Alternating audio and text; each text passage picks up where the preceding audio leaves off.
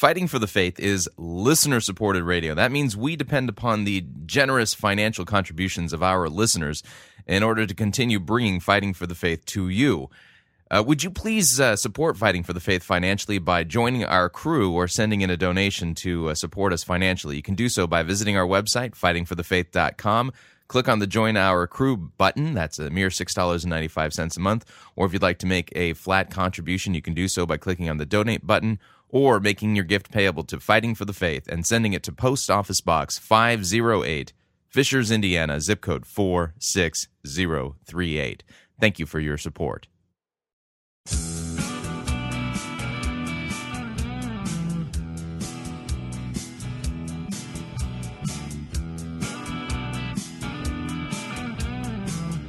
It's time for another edition of Fighting for the Faith, Wednesday, March 16th, 2011.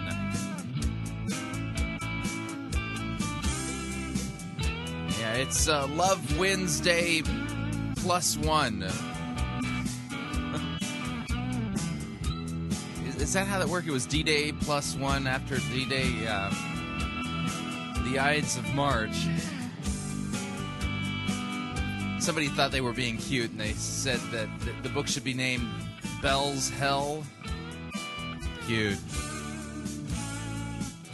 Thank you for tuning in. You're listening to Fighting for the Faith. My name is Chris Roseborough, and I am your servant in Jesus Christ, and this is the program that dishes up a daily dose of biblical discernment, the goal of which help you to think biblically, help you to think critically, and to compare what people are saying in the name of God to the Word of God. There is no shortage of crazy things being said out there. And we chronicle it here. This is a program where you kind of get a front row seat for all the silly things that are going on. And what we try to do is long-form discernment. And the idea here is this, is that discernment is all about comparing ideas. It's about comparing doctrine. It's about comparing theology. It's really not about personalities, even though there's personalities who are out there selling different ideas. In fact, Rob Bell is going to, I'm sure he's going to be laughing all the way to the bank after this controversy blows over. Yeah, I said that a couple of weeks ago when the video first was leaked out onto the internet. He and HarperCollins are going to make a truckload of money. It's going to be, and he's going to be just fine. Now, as to whether or not there's going to be repercussions to his credibility in the future, all of that has yet to be seen. That being the case, what we do here is we're listening to what he's saying, and we're comparing what he's saying to God's Word. I don't care if Rob Bell wears hipster glasses. I don't care if his clothes are hipper than mine. They don't even make hip clothing for people my size anyway. Let's just put it this way. I dress for radio. T-shirts and shorts when I can, and T-shirts and Levi's when it's cooler. Yeah, and fuzzy bunny slippers whenever possible. The idea here is that I'm not really interested in doing comparative work on whether or not Rob Bell is a member of the CFR or part of some grander conspiracy to whatever. Who cares? We take him as he comes to us, and we take his ideas the way they come to us. Now, that being said, I think there's a story that needs to be pursued, and it's my understanding of the history of Mars Hill Bible Church and my understanding of Leadership Network and the Willow Creek Network that Willow Creek Church was instrumental in helping to launch Rob Bell. And Mars Hill Bible Church. That's if I'm understanding my history correctly, that there be some responsibility. Now, here, what's really funny is watching the Twitterverse. Is that what that's called? The Twitterverse, and noticing that there's a lot of people out there going, "Oh, wow, he's really drifted," and I'm going, "Really? You think he's really drifted?" I mean, when I read Velvet Elvis, I knew there was a big problem.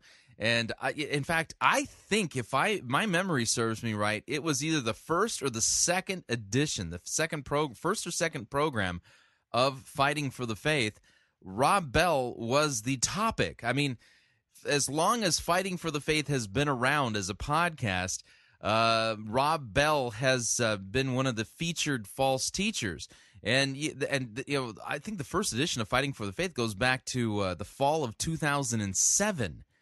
That being, and keep in mind, that's 4 years ago. That's almost 4 years ago, and I was already writing about him and chronicling his.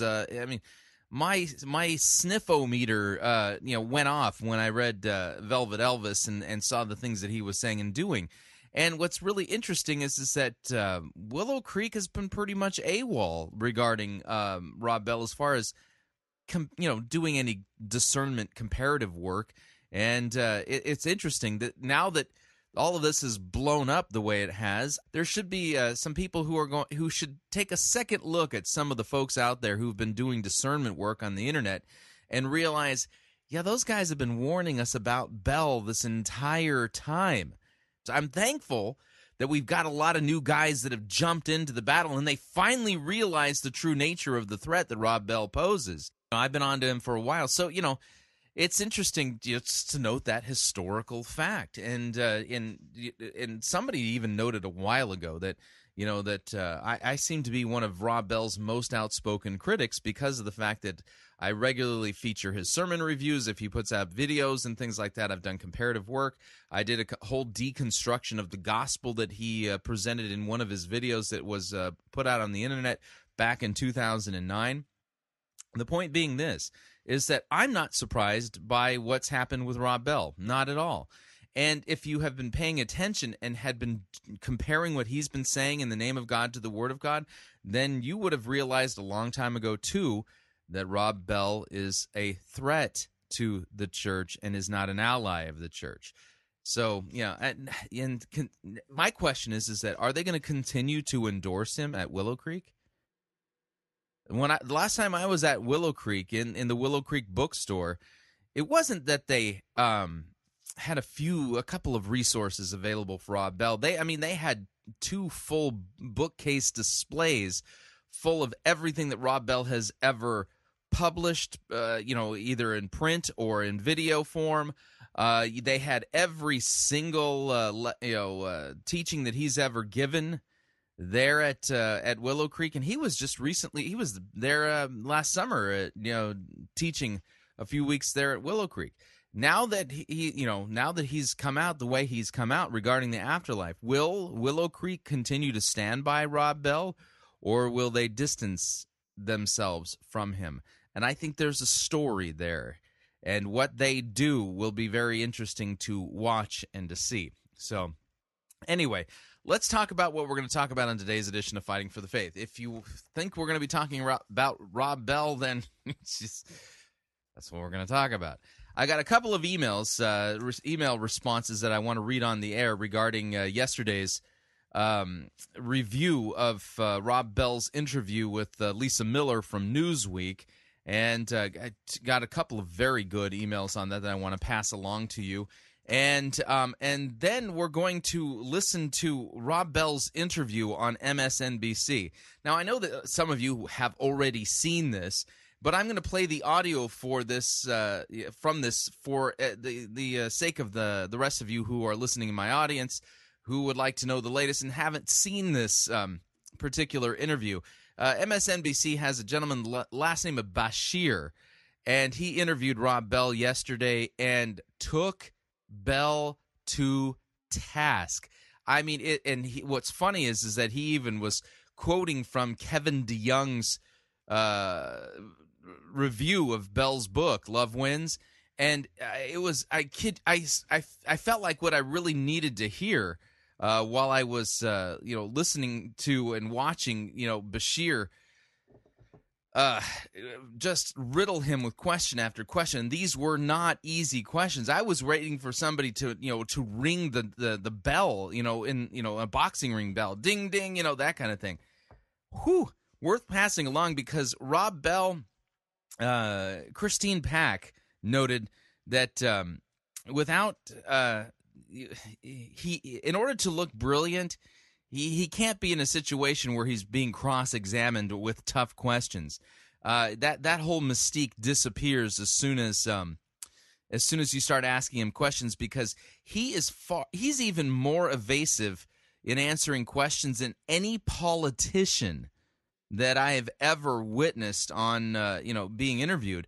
And I used to think that Bill Clinton was slick in the way he would kind of dance around questions. Well, Rob Bell, he tries harder than Bill Clinton, and the funny thing is that I don't think he pulls it off when he's asked tough upfront questions. So we're going to take a listen to that, and then we've got the rest of Kevin DeYoung's review of Rob Bell's book that I'm going to be reading on the air, and then our sermon review today. Sermon review, let's see, it comes to us via City Community Church here in the Indianapolis area, and the name of it is The Story of Two, You Feed Them.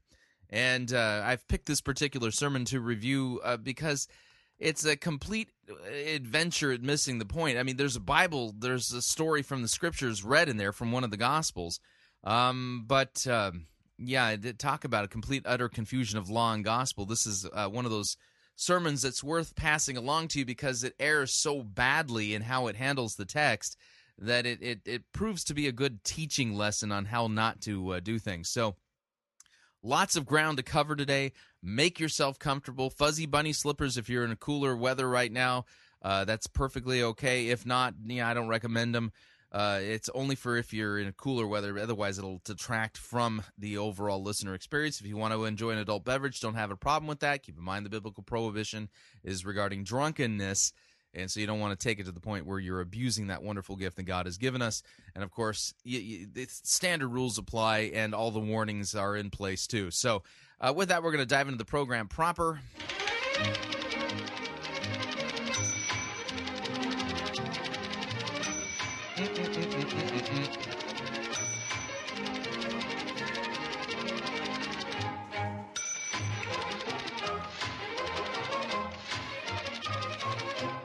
Did I mention these were good emails? Yeah, I got two of them in particular that I want to share, but my email box has been flooding with feedback, and my Fighting for the Faith website has gone nuts regarding this whole Rob Bell thing.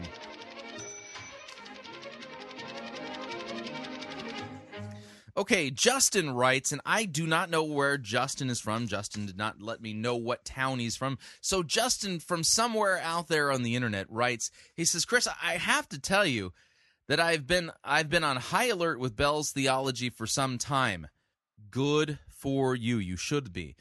You should have been. He says, this book and interview has solidified everything that I was worried about. It's not so much about Bell as it is about the gospel being recreated for personal use.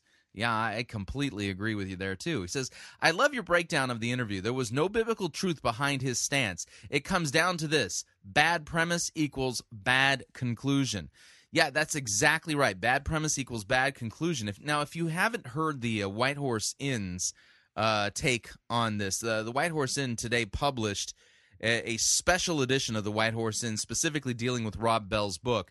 And we broadcast it here on Pirate Christian Radio earlier today. And if you're listening live, this little note here, you podcasters, I'm sorry, you're going to have to go to the White Horse Inn website in order to find this.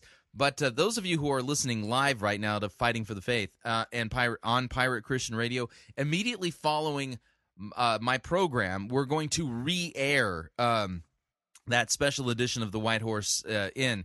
And during that, Dr. Rosenblatt made a very important observation. He talked about the fact that Rob Bell is dealing with what, in philosophical terms, they discuss as a synthetic a priori. That he basically came to the biblical text with assuming particular things and then selected those texts that fit his assumptions and took them out of context and exegeted them, if you could even call it that, in such a way as to support his already existing synthetic a priori prior to even approaching the Bible. And so if you want to hear more about that, again, stay on Pirate Christian Radio, and immediately after this program, you'll hear that re-airing on Pirate Christian Radio. But anyway, but you're right. You're right, Justin, that what we're looking at here is bad premise equals bad conclusion. Justin continues. He says, I've read the book in its entirety, and I'm shocked at the arrogance that Bell possesses. You and me both. I've read it through twice now, and I still, that opening segment with all of those machine gun questions that oh man, bad, bad, bad. Anyway, he says Oprah could have written this same book about Jesus. It's sad.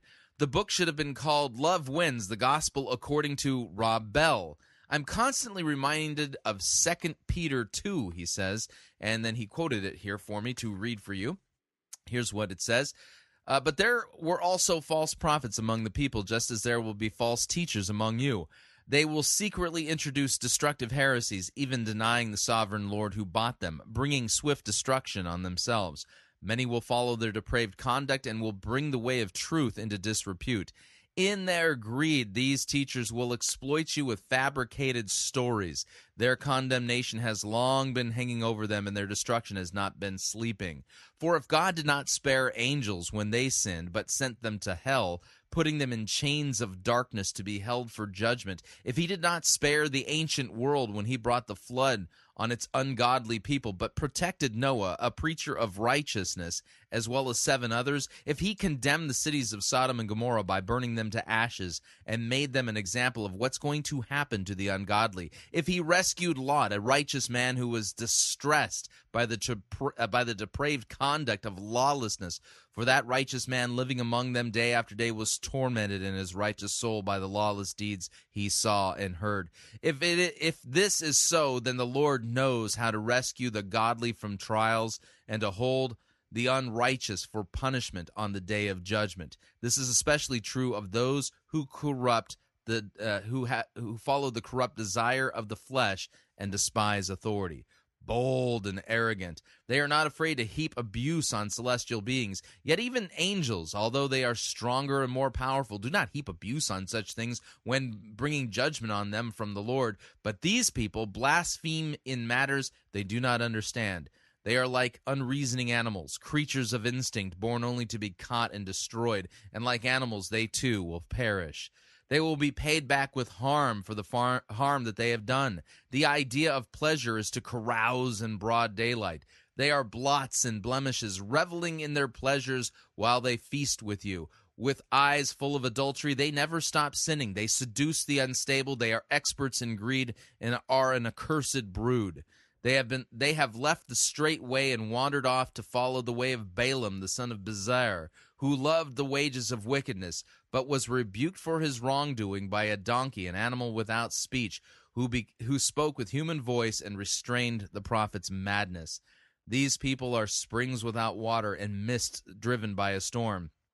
Blackest darkness is reserved for them, for they mouth empty, boastful words, and by appealing to the lustful desires of the flesh, they entice people who are just escaping from those who live in error. They promise them freedom, while they themselves are slaves of depravity, for people are slaves to whatever has mastered them. If they have escaped the corruption of the world by knowing our Lord and Savior Jesus Christ, and are again entangled in it, and are overcome, they are worse off at the end than they were at the beginning.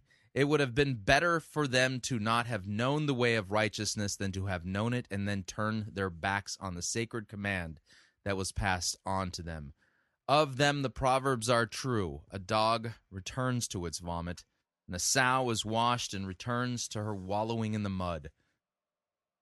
Justin, that's a perfectly appropriate passage for you to be citing here. Perfectly appropriate. And I agree. Justin continues, he says, I'm fearful for the church and all of the people who will be deceived by this very seductive look at Christ. Exactly.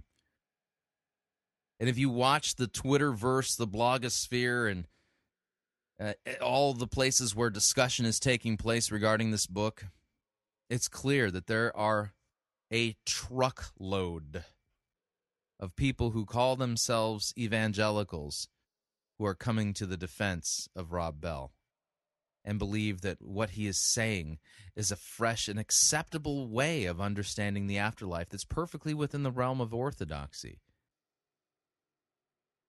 I talk about heresy hurricanes. This is more like a heresy 5-alarm fire. This is one where the church is on fire, and everybody at this point needs to grab a bucket and come and help put this one out. Justin continues, he says, thank you for your continuing effort to keep things in perspective and for fighting for the truth of God's word. Disheartened deeply by Rob Bell's abuse of his voice in the Christian culture, being a universalist is one thing. Flying it under the Christian banner, that's a completely different story. I usually don't get too fired up, but this is too much for me to take in without becoming outraged and saddened. Justin, take that energy and apply it towards helping your neighbor. Love and serve them enough to speak the truth and to take the time to walk them through what the Bible really teaches on this matter and show them how Rob Bell has twisted God's word and is doing so at the cost of people going to hell. All right, this next email comes from a gal who has requested that I not mention her name. So I know her name. I cannot mention it. But she writes, he says, yesterday I listened to the question-answer segment with Rob Bell. I was impressed. I thought at how many people asked him good questions that he could or not or did not answer. Yeah, you know what's really funny is that my mother-in-law was listening to the program last night, and what she said was every time somebody would ask Bell a tough question, he would say, "Great question," and then would proceed to not answer it. So coming back to the emailer, she writes, she says, at the end, he seemed to justify his new Christianity with the story about the cutting woman. I noticed when he told the story that I could hear compassion in his voice, like he truly believes he needs to come up with a new God that will help people more. She had never known a man that didn't beat her.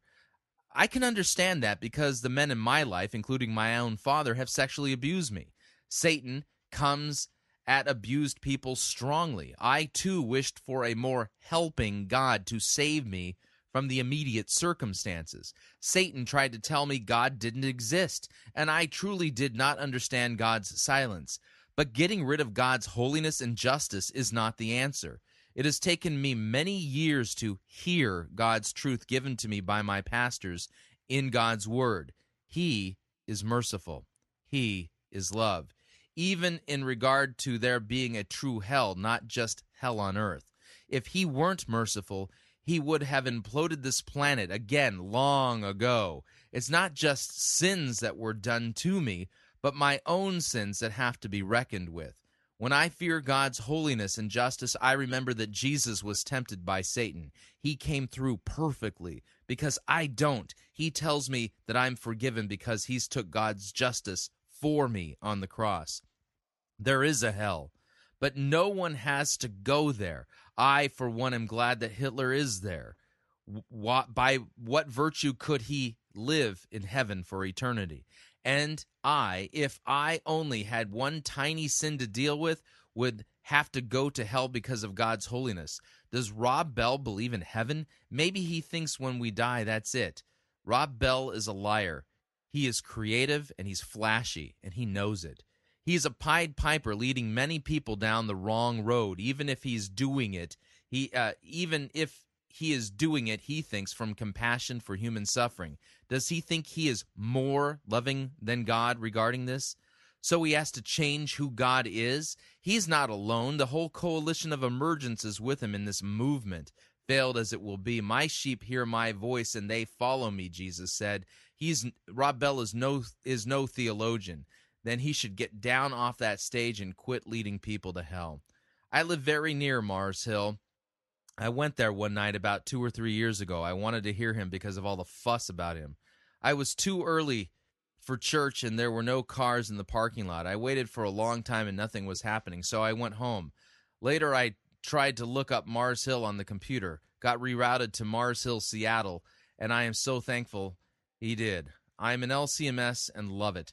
But love Mark Driscoll for his preaching, too. He has really helped keep me on the right track with his biblical teaching. And, you know, I got to say this to the emailer. There's a reason why I don't take Driscoll to task. I know that there's many things that he's done methodologically, and his sins are obvious to all. But one of the reasons I don't take Driscoll to task is because when I listen to Driscoll, I hear him preaching Christ and him crucified for our sins. For every one of the shortcomings that he has, and there are plenty that you could talk about.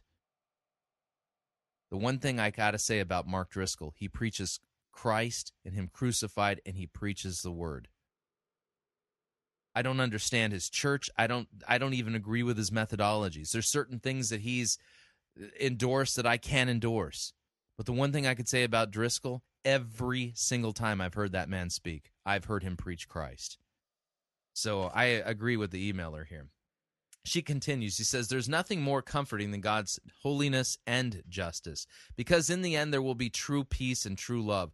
All evil will be done away with when the final separation between heaven and hell will be accomplished. There is nothing good or bad that happens on this earth that matters in light of that. In the meantime, forgiveness is free and covers it all because God loves us so much he fixed the problem by sacrificing his own son.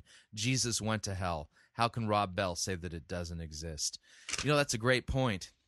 Because we confess in the creeds that he descended into hell, and on the third day he rose again from the dead. The church from the beginning has not only confessed that hell exists, but that Jesus went there. Think about it. All right, we're up on our first break. If you would like to email me regarding anything that you've heard on this edition or any previous editions of Fighting for the Faith, you can do so. My email address, talkback@fightingforthefaith.com, or you can ask me, my friend, on Facebook. It's facebook.com/Pirate Christian, or you can follow me on Twitter. My name there, Pirate Christian. We'll be right back.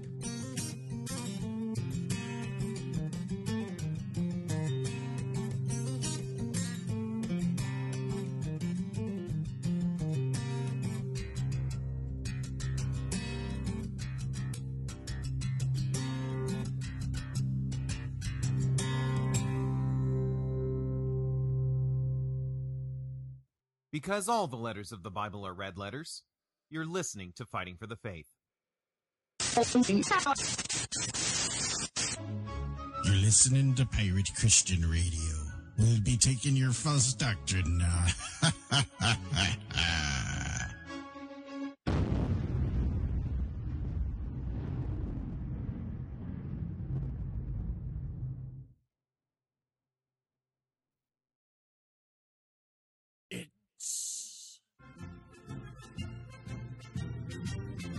Monty Python's Flying Circus Church.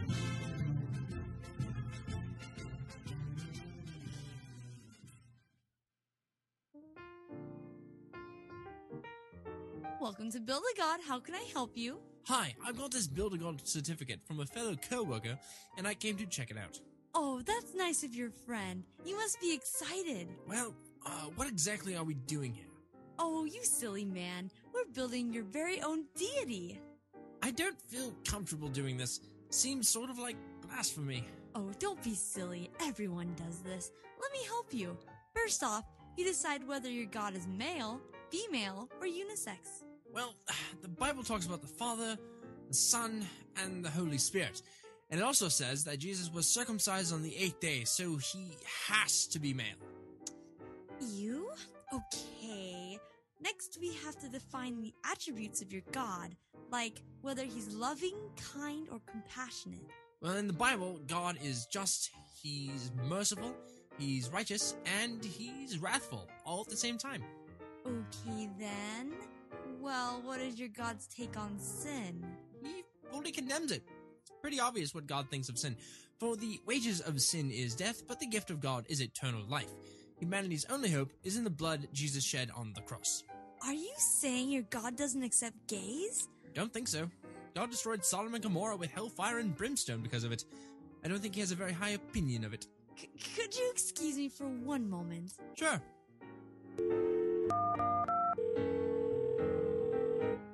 Hello? Can you get me the mall security? Thank you. Sir, I believe a religious terrorist here. Yes! He's a closed-minded Bible believer. Yes, I'll distract him while I wait for your men to arrive. Thank you.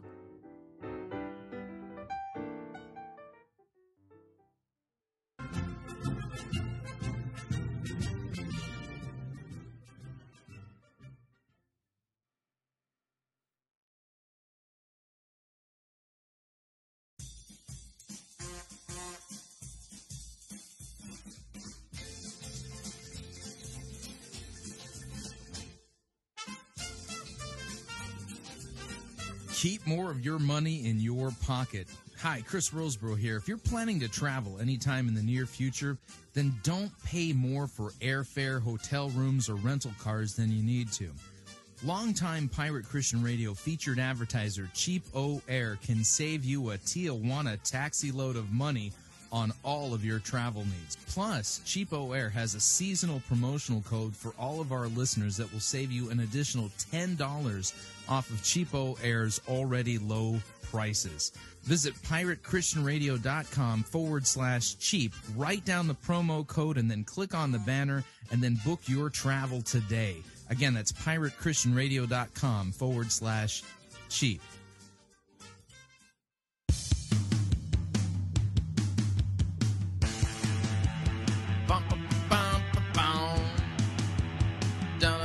All right, we're back.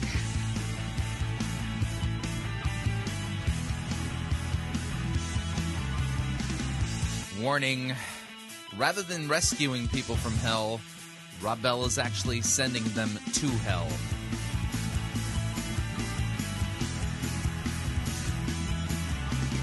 Need to remind you all, Fighting for the Faith is listener-supported radio. That means we depend upon you, your generous gifts, financial contributions, in order to continue bringing Fighting for the Faith to you as well as to the world. You can partner with us financially by visiting our website, fightingforthefaith.com. When you get there, you'll see two friendly yellow buttons. One says donate, the other says join our crew. When you join our crew, you're signing up to automatically contribute $6.95 to the ongoing work and mission of Fighting for the Faith and Pirate Christian Radio. And, of course, if you would like to specify the amount that you would like to contribute, you could do so by clicking on the donate button, or you can make your gift payable to Fighting for the Faith and then send that to Post Office Box 508, Fishers, Indiana, zip code 46038.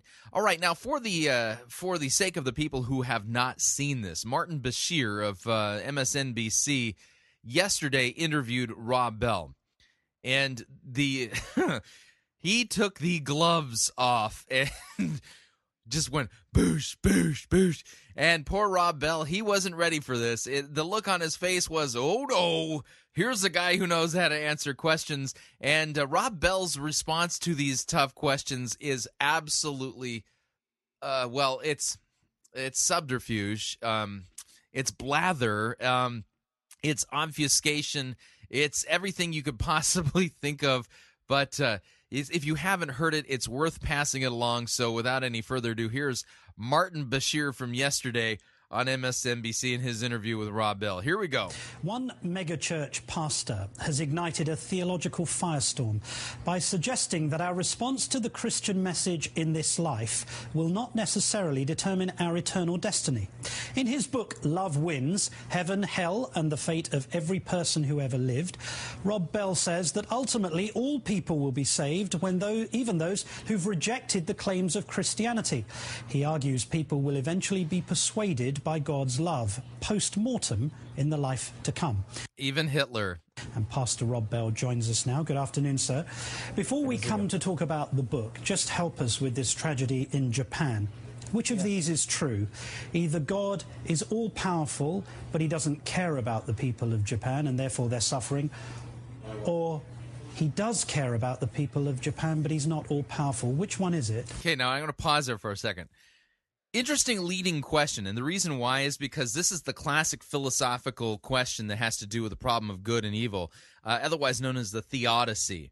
And there is a way to work to answer this question that I think is kind of along the lines of the way C.S. Lewis dealt with it. And the Lewis gets the question of where do you get your idea of good from in the first place? I mean, what do you mean by good?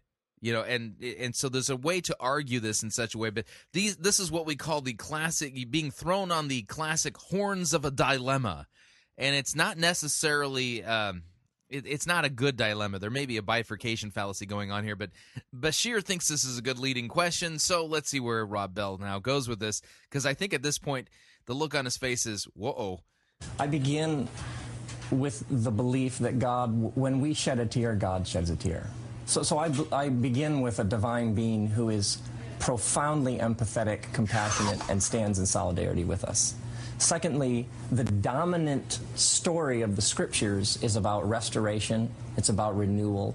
It's about rebirth. It's about a God who insists in the midst of this chaos, the last word hasn't been spoken. And so people of faith have clung to this promise and this hope that God will essentially fix this place. And it's a beautiful hope, and I think we ought to keep it front and center, especially right now. So which of those is true? He's all-powerful and he cares, or he cares and is not all-powerful? I think that this is a paradox. Did you notice that he's basically saying, you didn't answer my question? At the heart of the divine, and some paradoxes are best left exactly as they are. Okay. This book you've written has been stirring some controversy because the implication is, as you put it, God's love will eventually melt hearts. That's what you say in the book. So are you a universalist who believes that everyone can go to heaven regardless of how they respond to Christ on earth? In regards to the question, are you a universalist, I would say first and foremost, no. And that is a perspective within the Christian stream. There has Now he's redefining the term universalist. been, within the Christian tradition, a number of people who have said, given enough time, God will win everybody over. One of the things in the book I'm very clear on and want people to see is that this tradition has all of these different opinions. Everybody will be won over. Some will continue to resist God's love. And that Christians have disagreed about this speculation. I get that. But so is it irrelevant and is it immaterial about how one responds to Christ in this life in terms of determining one's eternal destiny? Fantastic question, because that's really the implications of it. Like I said, if Rob Bell's right, if you're having a hard time reining your sin in and you're just thinking it's putting a cramp on your style, don't worry. Just go sin like it's 1999 and it won't matter. God will eventually melt your heart and you'll be in anyway. Is that immaterial? I think it's extraordinarily important. I think it's extraordinarily important. In your book, you said that God wins regardless in the end.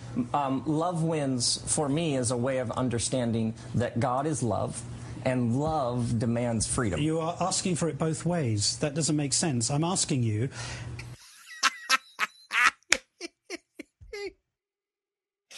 Right, exactly. He wants his cake and he wants to eat it too. It's wow.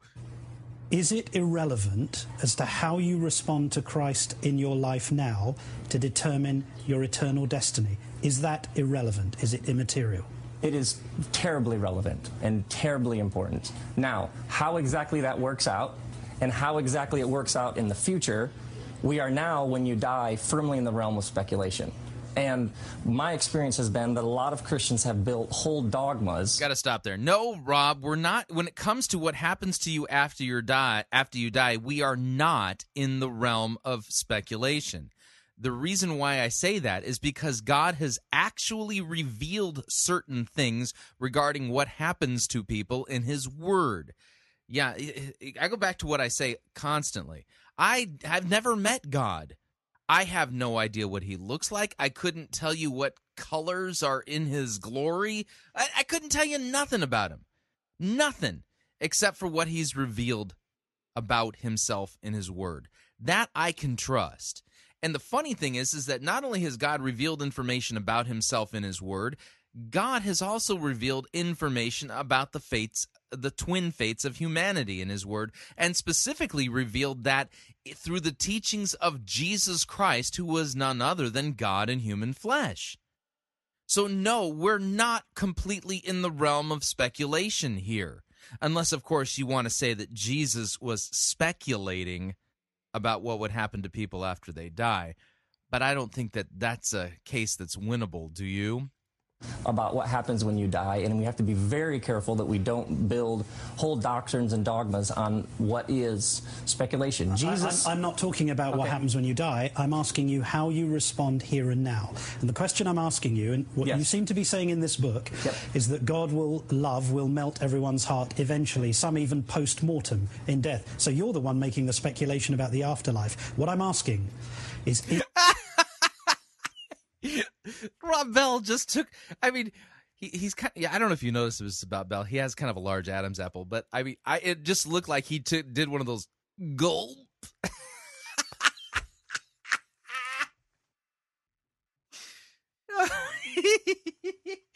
Bashir is not letting him maneuver at all. And boy, does he not look good. Oh, man, this is wild. Okay, here we go again. Life. What I'm asking is it irrelevant and immaterial about how you respond to Christ now to determine your eternal destiny? Is that relevant or irrelevant? Does it have a bearing or does it have no bearing? I think it has tremendous bearing. It also at the same time raises all sorts of questions, and that is why the discussion is so lively and vibrant. Namely, what about people who haven't heard? Here comes the blather at this point. Somebody from the UK emailed me after the program last night and said, yeah, we have a word for all of that stuff that Rob Bell gave in his answers during the interview last night. We call it blather. So I'm adopting the term blather for this week. I mean, notice he doesn't answer the question and then talks about how there's lots of different answers to the question, and that's what the best part about it is that there's all this conversation. He's not answering the questions. About Jesus. What about the woman I talked to a couple weeks ago who was abused by her pastor? And that has nothing to do with anything. You're not answering the question, sir. And so for her, Jesus is tied up in all sorts of things, and I assume that God's grace gives people space to work those sort of issues out. One critique of your book says this: there are dozens of problems with Love Wins. The history is inaccurate, the use of scripture indefensible. That's true, isn't it? No, it's not true. So why do you... That's Kevin DeYoung. Bashir, that's true, isn't it? I don't know if Bashir's a Christian, but whew, man. This is a flamethrower interview. Choose, for example, to accept and promote the works of the early writer Origen, and not, for example, Arius, who took a view of Jesus' deity as in being not God. Why do you select one and not select the other? Because first and foremost, I'm a pastor.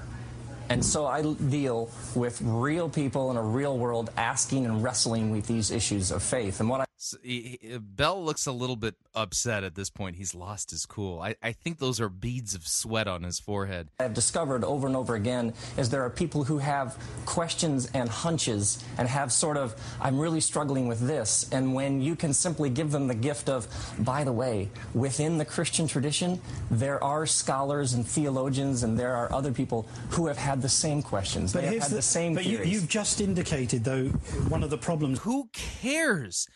The question that really matters is who is correct, who is right. Just because you have some scholar or ancient church father who said something you think agrees with your position doesn't mean hokum. The question is who's right.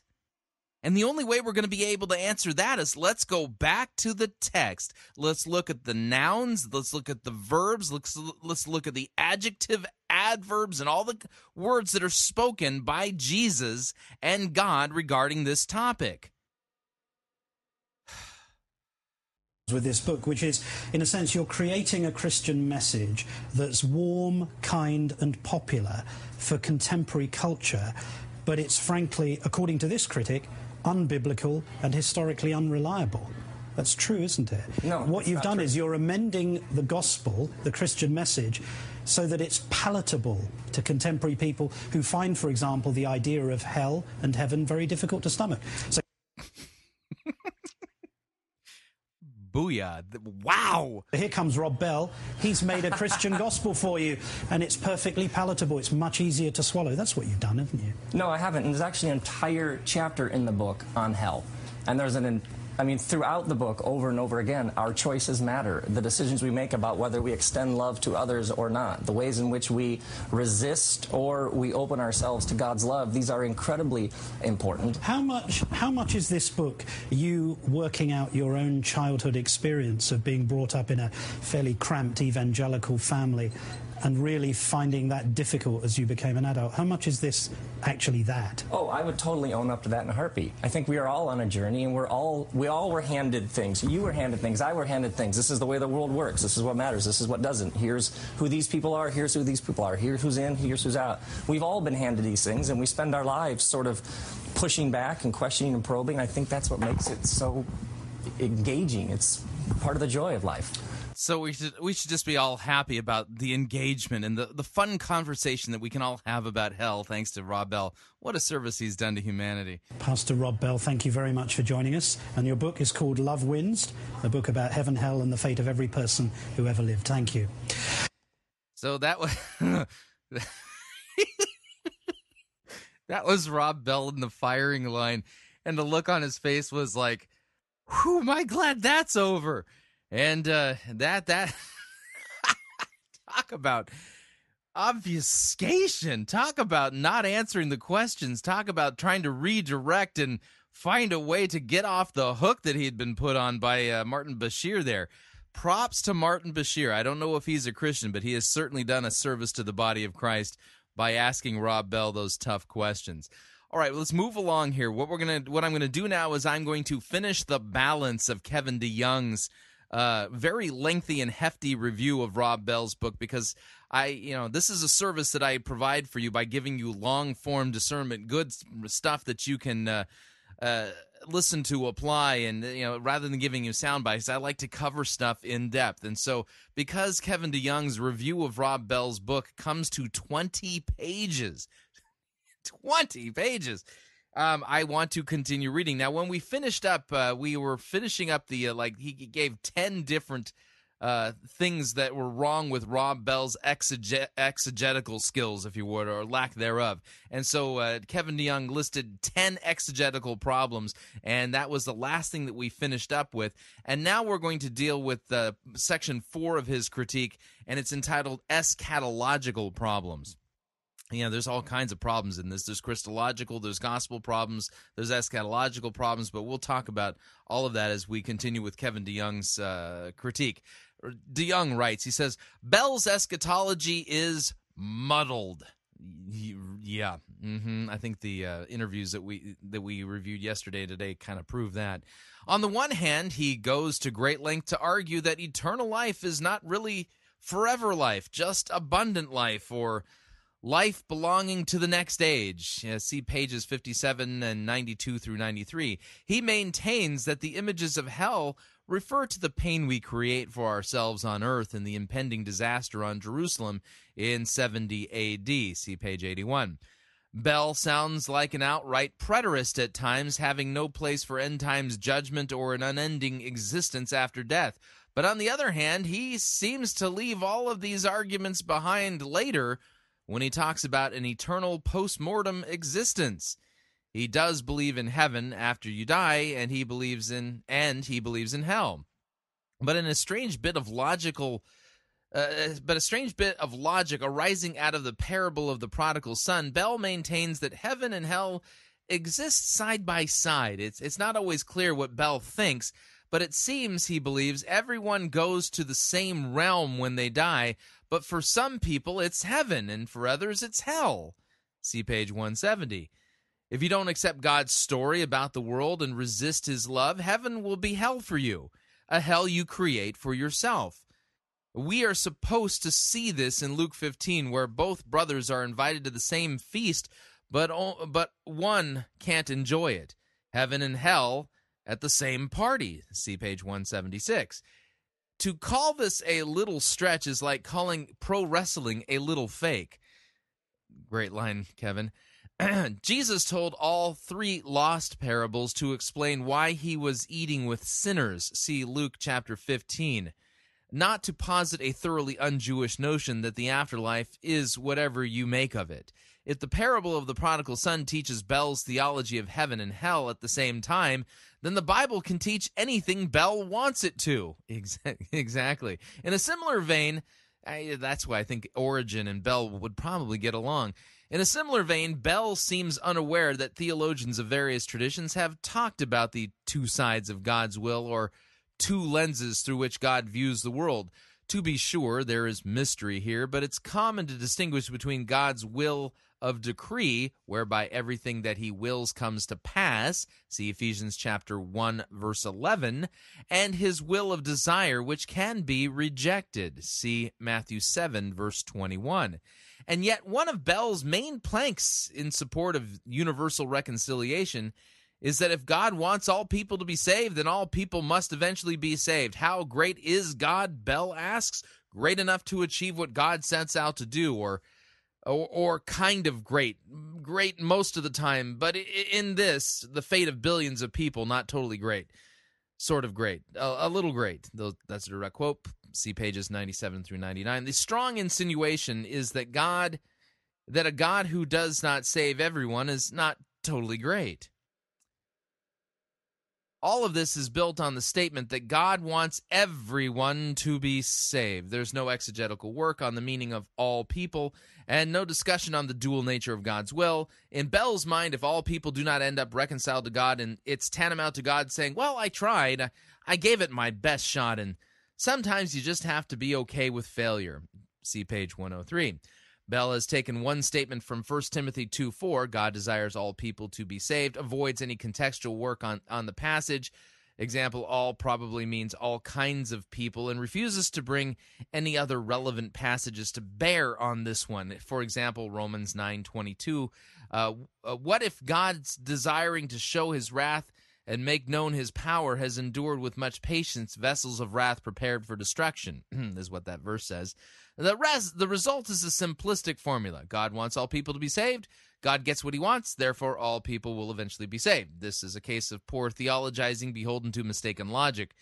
If it is the will of God that all Christians abstain from sexual immorality, see 1 Thessalonians 4:3, does that mean that God's greatness is diminished by our impurity? In the blog buzz leading up to the release of Love Wins, there was a lot of discussion about whether Bell is or is not a Christian universalist.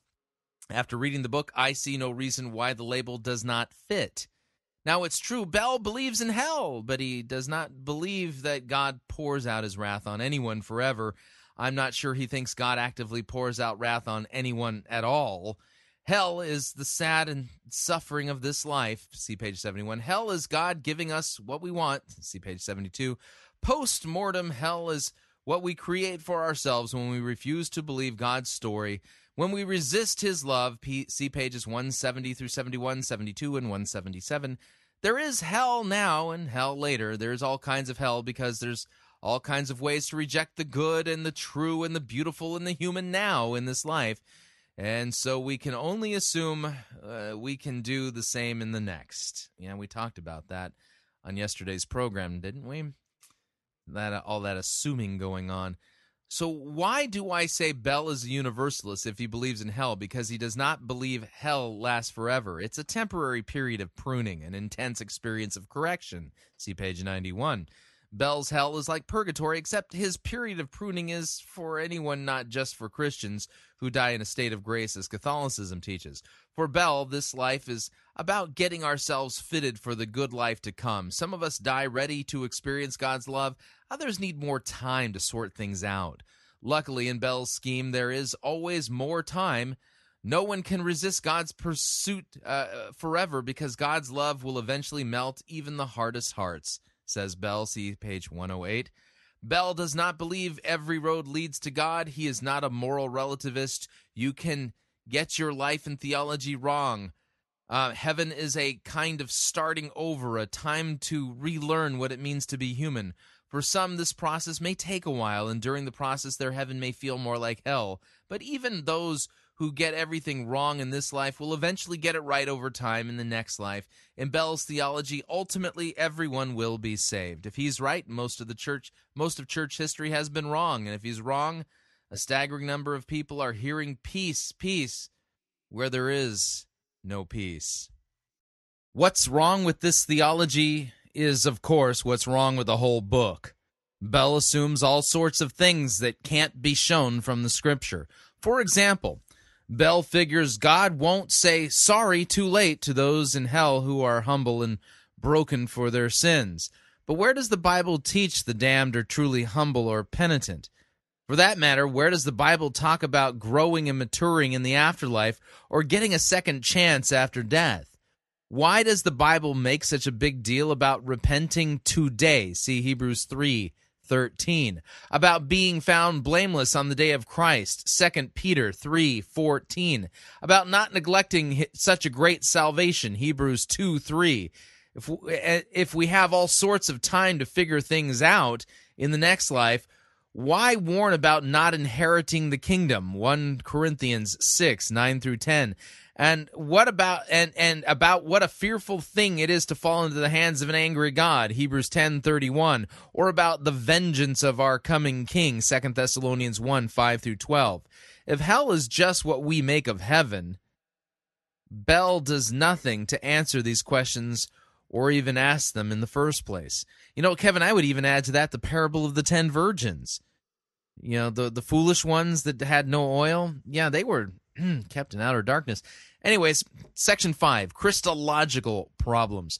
Most readers of Love Wins will want to talk about Bell's universalism, but just as troubling is his Christology. Bell has a Joseph Campbell, the hero with 1,000 faces view of Jesus.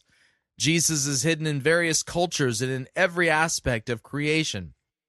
Some people find him, and some don't. Some call him Jesus. Some have too much baggage with Christianity, so they call him by a different name. Page 159. Bell finds support for this Christological hide-and-seek in 1 Corinthians chapter 10. This is where Paul calls to mind the Exodus narrative and asserts that the rock, the one that gushed water, was Christ, 1 Corinthians 10:4. From this, Bell concludes, quote, there are rocks everywhere, page 139. If Paul saw Christ in the rock, then who knows where else we might find him, page 144. Jesus cannot be confined to any one religion, Bell argues. He transcends our labels and cages, especially the one called Christianity, see page 150. Christ is present in all cultures and can be found everywhere. Sometimes missionaries travel around the world only to find that the Christ they preach was already present by a different name. Page 152. This does not mean Christ is everywhere you want him to be. Some Jesuses would be rejected, Bell says, like the ones that are anti-science or anti-gay and use bullhorns on the street. See page 8. But wherever we find grace, peace, love, acceptance, healing, forgiveness, we've found the creative life force that we call Jesus. See page 156 and 159. Elsewhere, after describing a false Jesus who waves the flag and promotes whatever values they've decided their nation needs to return to, Bell offers the promising alternative, quote, the very life source of the universe who walked among us and continues to sustain everything with his love and power and grace and energy, page 156. These Eucharist rituals are true for us because they're true for everybody. They unite us because they unite everybody. These are signs and glimpses and tastes of what is true for all people in all places at all times.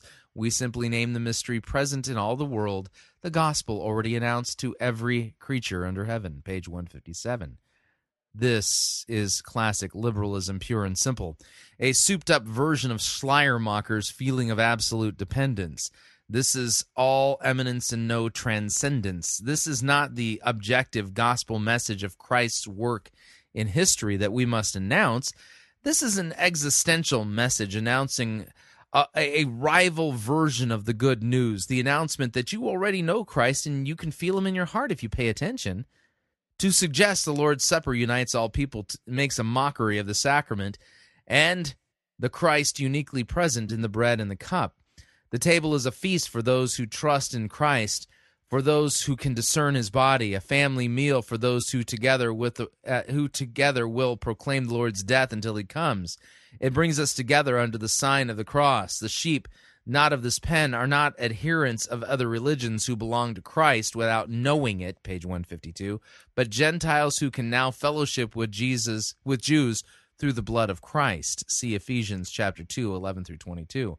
And let's not forget, all of this rests on an illegitimate reading of 1 Corinthians 10. First, the fact that Paul found a type of Christ in the Old Testament does not give us warrant to find whatever types we like in the world. Second, Paul did not mention the rock willy-nilly because it seemed beautiful to him. The gushing rock was a picture of God's provision and salvation for his people in the Old Testament, just like Christ is for the church in the New Testament. Third, the rest of 1 Corinthians 10 militantly opposes everything Bell wants to get out of the chapter. The reason Paul brought up the rock in the first place was an example that we might not desire evil as they did. See 1 Corinthians 10, verse 6. Paul wants the Corinthians to avoid being destroyed by the destroyer. See 1 Corinthians 10, verse 10. And to take heed lest they fall. 1 Corinthians 10, verse 12. There's no thought that the Corinthians should find Christ in 10,000 places. The whole chapter is a warning against idolatry, to flee from it. 1 Corinthians 10, verse 14. And not to embrace it in the name of mystery.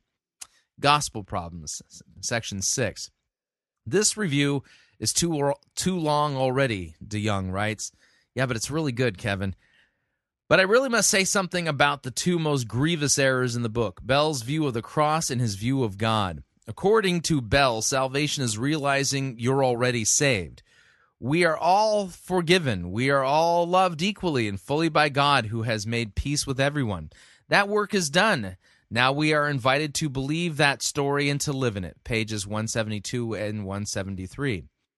Bell is not saying what you think he might be saying. He's not suggesting faith is the instrumental cause used by the Spirit to join us to Christ so that we can share in all of his benefits.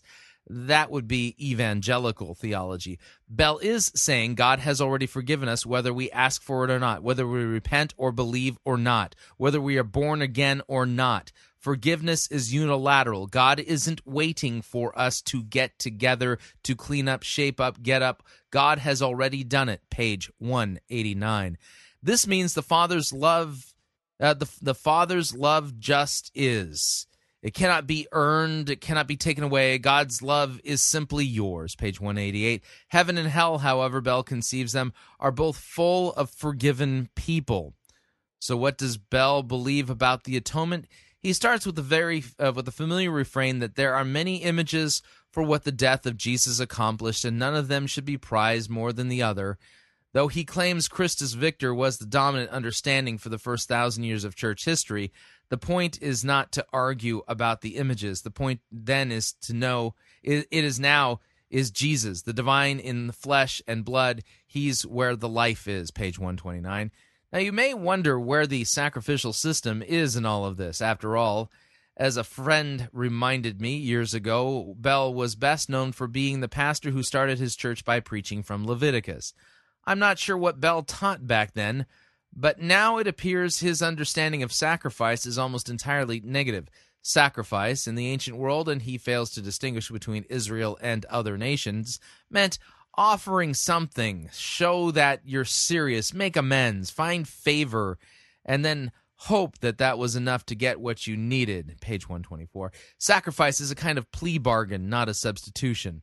Consequently, Jesus' sacrifice on the cross was a generic do-away with all of sacrifices.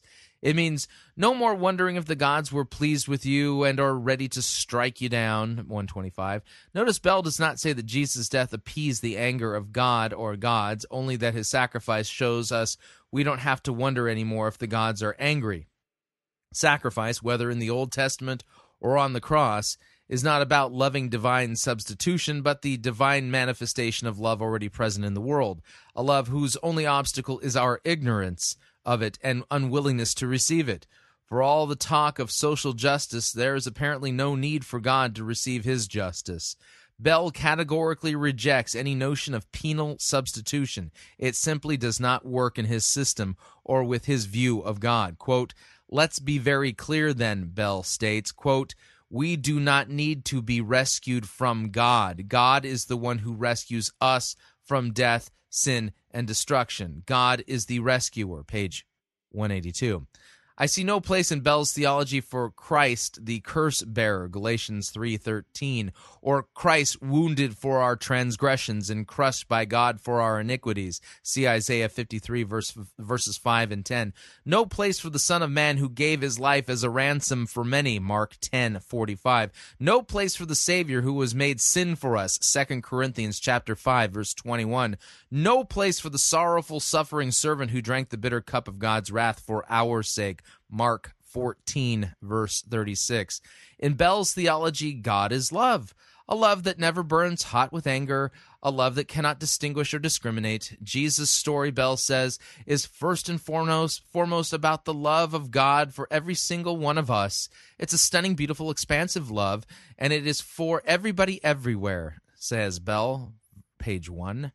Therefore, he reasons we cannot claim him to be ours any more than he's anybody else's, page 152. This is tragic. It's as if Bell wants every earthly father to love every child in the world the exact same way. If you rob a father of his unique, specific, not-for-everyone love, you rob the children of their greatest treasure. It reminds me of the t-shirt, Jesus loves you, then again he loves everybody. There's no good news in announcing that God loves everyone in the same way just because he wants to. The good news is that in love, God sent his Son to live for our lives and die for our deaths, suffering the God-forsakenness we deserve so that we might call God our God, and we who trust in Christ might be his children.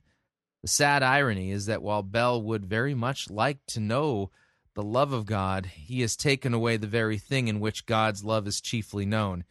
In this is love, not that we have loved God, but that he loved us and sent his Son to be the propitiation for our sins. 1 John chapter 4, verse 10. Next section, a different God. At the very heart of this controversy, and one of the reasons the blogosphere exploded over this book, is that we really do have two different gods. The stakes are that high. If Bell is right, then historic orthodoxy is toxic and terrible. But if the traditional view of heaven and hell are right, Bell is blaspheming. I do not use the word lightly, just like Bell probably chose toxic quite deliberately. Both sides cannot be right. As much as some voices in evangelicalism will suggest that we should all get along and learn from each other and listen for the Spirit's speaking in our midst, the fact is we have two irreconcilable views of God. Here's how Bell understands the traditional view of God. Quote, millions have been taught if they don't believe, if they don't accept in the right way according to the person telling them the gospel, and they were hit by a car and died later that same day, God would have no choice but to punish them forever in conscious torment in hell. God would, in essence, become fundamentally a different being to them in that moment of death, a different being to them forever. A loving Heavenly Father who would go to extraordinary lengths to have a relationship with them would, in the blink of an eye, become a cruel, mean, vicious tormentor who would ensure that they would have no escape from an endless future of agony. If there was an earthly father who was like that, we would call that the authorities. If there was an actual human dad who was that volatile, we would contact Child Protective Services immediately. If God can switch gears like that, switch entire modes of being that quickly, that raises 1,000 questions about whether a being like this could ever be trusted, let alone be good. Loving one moment, vicious the next, kind and compassionate, only to become cruel and relentless in the blink of an eye. Does God become somebody totally different the moment you die? That kind of God is simply devastating, psychologically crushing. We can't bear it. No one can. That God is a terrifying and traumatizing and unbearable God. Page 173 through 175. Of course, this is a horrible caricature that makes God seem capricious and vindictive. No one I know thinks God is loving one minute and cruel the next. But God is always holy, and holy love is not the same as unconditional affirmation. Holy love is more terrifying than even Bell thinks and more unbelievably merciful and free than Bell imagines.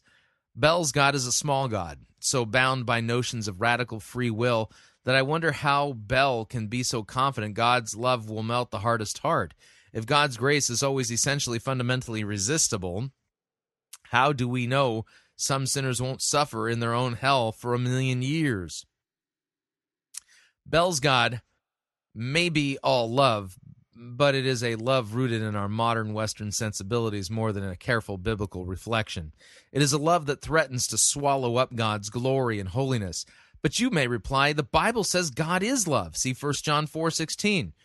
True, but if you want to weigh divine attributes by sentence construction, you have to mention God is spirit, John 4:24. God is light, 1 John 1:5. And God is a consuming fire, Hebrews 12:29. The verb is does not establish a priority of attributes.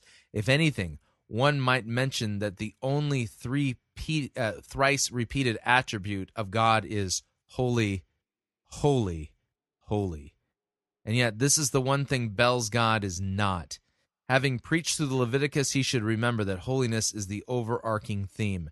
The sacrifices are a pleasing aroma to God's nostrils because they satisfy his justice, making way for a holy God to dwell in the midst of an unholy people. That Christ's sacrifice is the same pleasing aroma to God, see Ephesians chapter 5, verse 2, undercuts Bel's insistence that God did not need to rescue us from God. It would be unfair to say Bel doesn't believe in sin. He clearly does, but his vice lists are telling. War, rape, greed, injustice, violence, pride, division, exploitation, disgrace. In other places, he says that in heaven God will say no to oil spills, no to sexual assault on women, political leaders silencing by oppression, and people being stepped on by greedy institutions and corporations. See pages 37 and 38. These are real problems, and throughout the book, Bel mentions many real heinous sins, but all of these sins are obvious to most everyone in our culture, especially progressives. What's missing is not only a full-orbed view of sins, but a deeper understanding of sin itself. In Bel's telling of the story, there is no sense of the vertical dimension of our evil. Yes, Bel admits several times that we can resist or reject God's love, but there's never any discussion of the way we've offended God. No suggestion that ultimately all of our failings are a failure to worship God as we should. God is not simply disappointed with our choices or angry for the way we judge others. He's angry at the way we judge him. He cannot stand to look upon our uncleanness. His nostrils flare at iniquity. He hates our ingratitude, our impurity, our God complexes, our self-centeredness, our disobedience, our despising of his holy law. Only when we see God's eye covering holiness will we grasp the magnitude of our traitorous rebellion, and only then will we marvel at the incomprehensible love that purchased our deliverance on the cross. Bel begins the book by noting how fed up he is with the traditional story about Jesus. He insists on telling a different story, and he does. His story, as I've noted before, is, quote, first and foremost about the love of God for every single one of us. It's a stunning, beautiful, expansive love that is for everybody, everywhere. Preface, page 7. On the right lips, this might possibly be a fine statement, but from Bel, it signals a deviation from the Bible's plot line. Look at God's people in the garden, then kicked out of the garden. God's people in the promised land, then booted out of the promised land. God's people in the New Jerusalem, then the wicked and unbelieving locked outside the New Jerusalem. Trace this story from tabernacle to temple through the incarnation and Pentecost and the coming down of the new heaven and the new earth, and you will see that the Bible story is about how a holy God can possibly dwell among an unholy people. The good news of this story is not that God loves everybody everywhere and you just need to find Christ in the rocks all around you.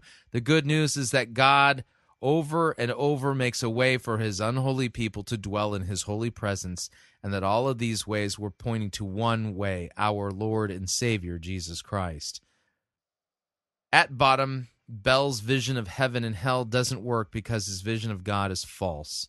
I cannot imagine the angels singing, "Holy, holy, holy," or Isaiah crying out, "Woe is me," at the feet of Bel's God. I see no place for divine wrath or divine justice in Bel's theology.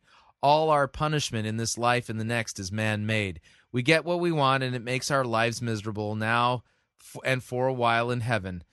There is some truth to this. The pain of hell is our fault, but it's also God's doing. Hell is not what we make for ourselves or gladly choose. It's what a holy God justly gives to those who exchange the truth of God for a lie. The bowls of wrath and revelation are poured out by God. They are not swum in by sinners. The 10 plagues were sent by God. They were not the product of some Egyptian spell gone wrong. God's wrath burns against the impenitent and unbelieving. They do not walk into the fire by themselves. Bel's God is wholly passive towards sin. He hates some of it and says no to it in the next life, but he does not actively judge it. There's no way to make sense of Nadab or Abihu or Perez or Uzzah or Gehazi or Achan's or Korah's rebellion or the flood or the Exodus or the Babylonian captivity or the preaching of John the Baptist or the visions of Revelation or the admonitions of Paul or the warnings of Hebrews or Calvary's cross apart from a God who hates sin, judges sin, and pours out his wrath, sometimes now, always later, on the accursed things, the peoples of this world. God is God, and there is no hope for non-gods who want to be gods, except through the God-man who became a curse for us. That's bad news for some, and unfathomably good news for all those born again by the sovereign Spirit of God unto faith in Christ and eternal life. A concluding pastoral postscript. The tendency in theological controversy is to boil everything down to a conflict of personalities. This is the way the world understands our disagreement. This is how the world sells controversy. It's always politician versus politician or pastor versus pastor. But sometimes the disagreement is less about the men or women involved and more about the truth. This is one of those instances. I have not spent hours and hours on this review because I'm about to get another I am out to get another pastor. I may be a sinner, but with 4 young children and a very full church schedule, I have no time for personal vendettas. No, this is not about a single author or a single church. This is about the truth, about how the rightness or wrongness of our theology can do tremendous help or tremendous harm to the people of God. This is about real people in East Lansing, where I serve, and real people an hour down the road in Grand Rapids, where I grew up. This is about real people who have learned from Bell in the past and will be intrigued by his latest book, wondering if they should be confused, angered, or surprised to hear that hell is not what they've been told. No doubt Rob Bell writes as a pastor who wants to care for people struggling with the doctrine of hell. I, too, write as a pastor, and as a pastor I know that love wins means God's people lose. In the world of love wins, my congregation should not sing in Christ alone because they cannot believe. There on the cross where Jesus died, the wrath of God was satisfied. They would not belt out, bearing shame and scoffing rude, in my place condemned he stood. No place for stricken, smitten, and afflicted. With its confession, the deepest stroke that pierced him was the stroke that justice gave. The jubilation, no condemnation I dread. Jesus and all in him is mine, is muted in love wins. The bad news of our wrath-deserving wretchedness is so absent that the good news of God's wrath-bearing substitute cannot sing in our hearts. When God is shrunk down to fit our cultural constraints, the cross is diminished, and wherever the cross is diminished, we pain the hearts of God's people and rob them of their joy. Just as damaging is the impact of love wins on the non-believer or the wayward former churchgoer. Instead of summoning sinners to the cross that they might flee the wrath to come and know the satisfaction of so great a salvation, love wins assures people that everyone's eternity ends up as heaven eventually. The second chances are good not just for this life, but for the next. And what if they aren't? What if Jesus says on the day of judgment, "Depart from me, I never knew you," Matthew 7:23. What if at the end of the age, the wicked and the unbelieving cry out, "Fall on us and hide us from the face of him who sits on the throne and from the wrath of the Lamb," Revelation 6:16. What if outside the walls of the New Jerusalem are the dogs and the sorcerers and the sexually immoral and the murderers and the idolaters and everyone who loves and practices falsehood? Revelation 22:15. What if there really is only one name under heaven given by which men must be saved? Acts 4:12. And what if the wrath of God really remains on those who do not believe in the Son of God? John 3:18 and 36. If love wins is wrong, if the theology departs from the apostolic good deposit of the biblical reasoning, falls short in 100 places, if the God of love wins and the gospel of love wins are profoundly mistaken, if all of this is true, then what damage has been done to the souls of men and women? Bad theology hurts people. So of all the questions raised in the book, the most important question every reader must answer is this: is it true? Whatever you think, Of all the personalities involved on whatever side of the debate, that's the one question that cannot be ignored. Is love wins true to the Word of God? That's the issue. Open a Bible, pray to God, listen to the faithful Christians of the past 2,000 years, and answer the question for yourself. Delight or deception, suffering or salvation, yes, even heaven or hell may actually hang in the balance. We're up on our second break.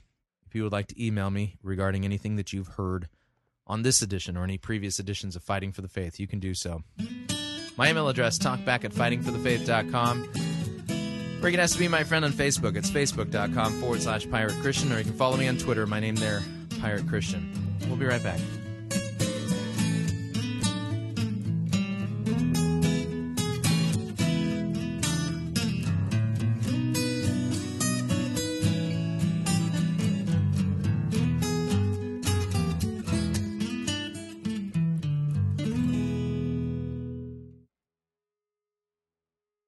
Because only good theology leads people to heaven.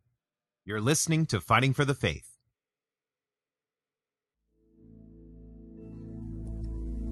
This is the air I breathe.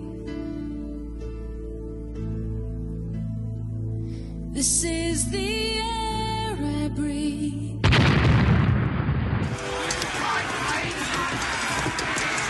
I've had enough of this sissy, pansy, cannon, photo-written music you have the audacity to call worship. Men, put this entire girly praise band in the boombox. Let's wheel in the organ and get some real worship music underway.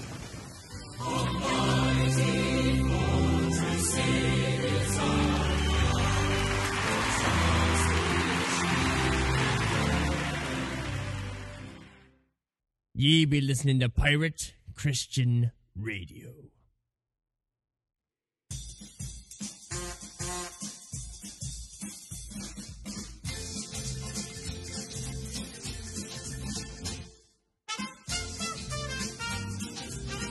Keep more of your money in your pocket.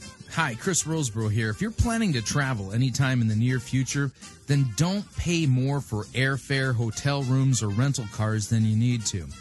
Longtime Pirate Christian Radio featured advertiser Cheap O Air can save you a Tijuana taxi load of money on all of your travel needs. Plus, Cheap O Air has a seasonal promotional code for all of our listeners that will save you an additional $10 off of Cheap O Air's already low prices. Visit piratechristianradio.com/cheap, write down the promo code, and then click on the banner, and then book your travel today. Again, that's piratechristianradio.com/cheap.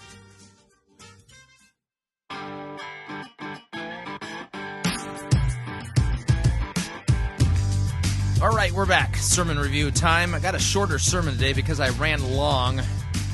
Thankfully, it's shorter. It ain't a good one. Got to warn you ahead of time. But it's so bad it makes for a good foil, if you know what I mean.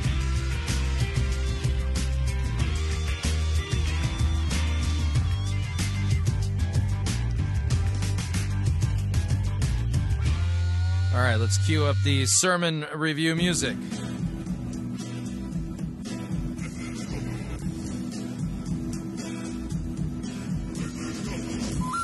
The good, the bad, and the ugly, we review it all here at Fighting for the Faith. We're an equal opportunity sermon reviewing service.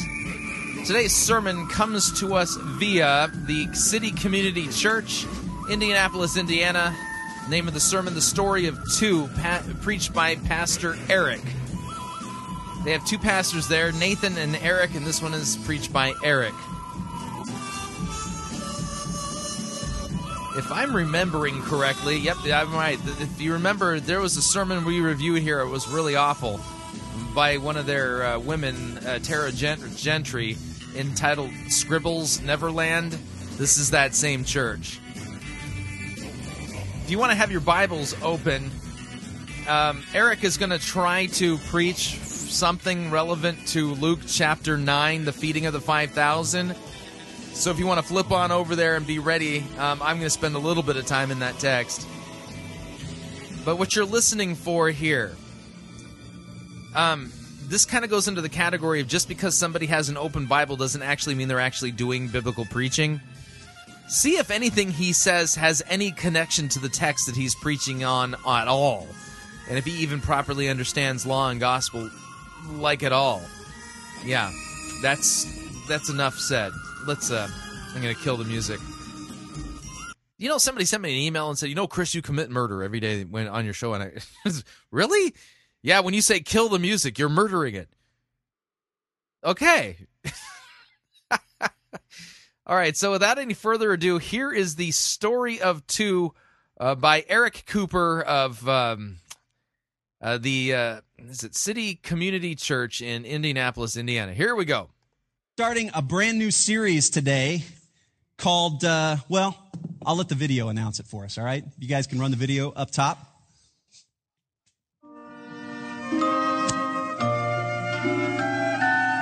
Yeah, it just makes you wonder if they stole this from me, because I've reviewed their sermons before.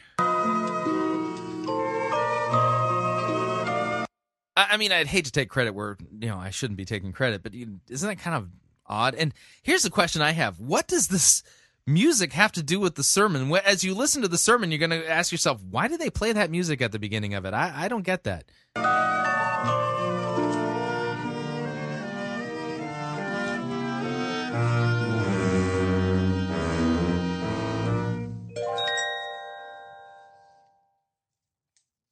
Anybody remember that song? I do. Anybody know where that song comes from? I do. I know. Just shout it out. Rocky and Bullwinkle. Oh, hey, somebody actually knew the title of the song. Fractured Fairy Tales from what cartoon? What's that? Shout it out. Don't be shy. Rocky and Bullwinkle. Anybody ever watch Rocky and Bullwinkle? I did. I used to love the Peabody and Sherman sketches. They were just hilarious. Gosh, I'm showing my age this morning, I guess. It happens to the best of us. It kind of asks the question. I mean, what does Rocky and Bullwinkle Fractured Fairy Tales have to do with, preaching God's word? It just makes you wonder. And what does this have to do with the sermon? I have no idea, but, let's continue. I was telling Nathan during the course of the week, we were talking about the launch of this series. I remember watching Rocky and Bullwinkle every morning before school.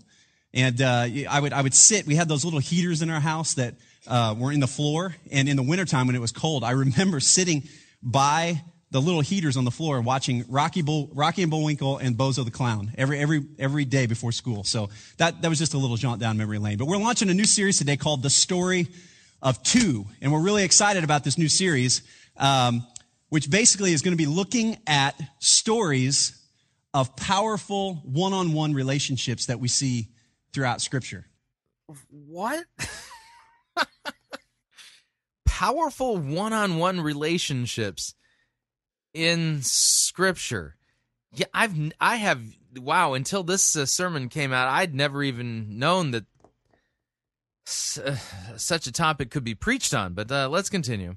Okay, we're going to be looking at Elijah and Elisha, Moses and Aaron. We're going to be looking at Ruth and Naomi. We're going to be looking at all kinds of different stories from Scripture of people who entered into one-on-one connections and one-on-one relationships with one another, and what those stories teach us and how they apply to our everyday lives. And so today... Is it me, or does it just sound like this sermon is like, the sermon series, the whole thing is like doomed from the start?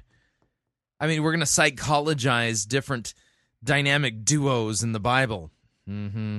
My job is to kind of launch the series. And so we're not going to look specifically at one of those stories today. We're going to look at kind of a broader topic, and I'm hopefully going to kind of paint a little bit of a picture for what's going to happen over the course of the next few weeks and the next few months. See, it's Nathan and I's contention that Sunday mornings are good.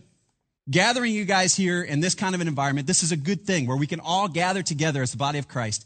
We can celebrate, we can sing, we can hear practical, applicable teaching that hopefully will walk from... Now, we're not going to hear the Word of God. We're just going to hear practical, applicable teaching.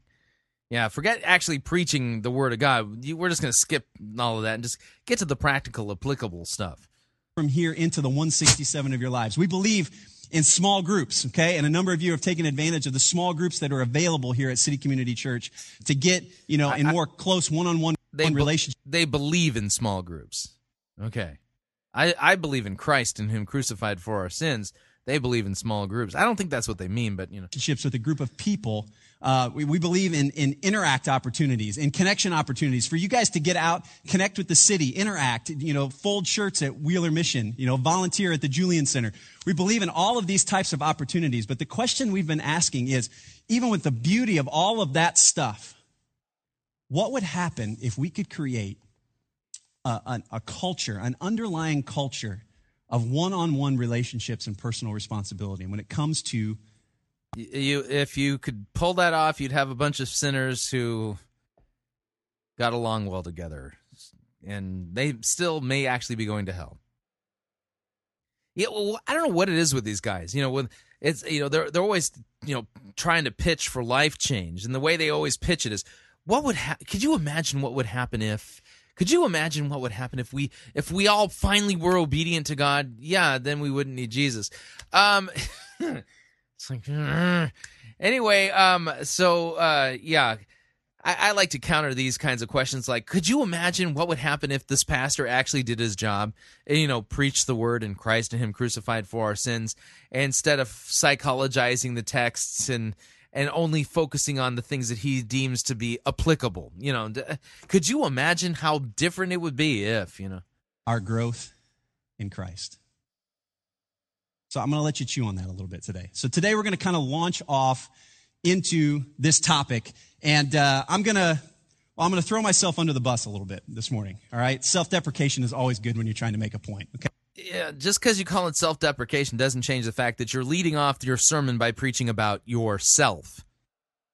Not a good way to start a sermon, by the way. Okay, and I brought some props with me today. All right, I got a couple of stories to tell. All right, when I was a kid, let's just say my mom and dad are here. All right, and so I want to make sure I honor my folks. All right, they're here. They're a part of the core team that helped us launch City Community Church. But I also grew up in an environment with a mom and dad who sheltered me a little bit. And this wasn't always a bad thing. Okay, this was a very good thing. But my mom and dad for 8 years, was it 8 years you guys tried to have me? So you were just waiting. You were just waiting for the goods to come. All right, but 8 years they tried to have kids before I came. So 8 years, and then after I was born, it was another 10 years, another decade, until my tall, lanky, 6'5" brother who led worship down here came into the world. All right, so I was really raised I was really raised as an only child. I was raised as an only child. Darren was kind of raised as an only child, and so in that kind of an environment, I'll just be honest with you, I never had a lot of responsibilities around the house. I never ever washed the dishes, ever, once. I don't ever remember having to clean the dishes off after dinner and put them in the dishwasher. Never once. And honestly, until I went to college, never once did I do a load of laundry. Not something I'm proud of, just reality. I never. Is this a confession of sins? I mean, seriously. Wow, I'm so glad you threw yourself under the bus here. What a transparent moment. Whew, yeah. Yep, I'm so glad Jesus died on the cross for that.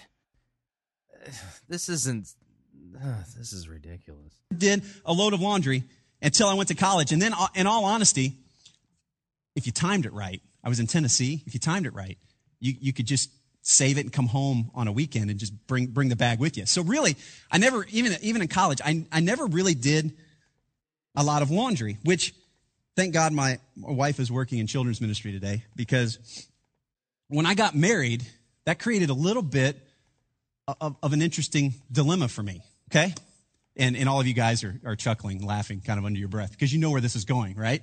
See, when my wife and I first got married, and in all honesty, if I'm completely vulnerable with you, even sometimes still to this. Yeah, please, just be completely vulnerable. I can just feel your vulnerability. It's helping to break down barriers as we speak.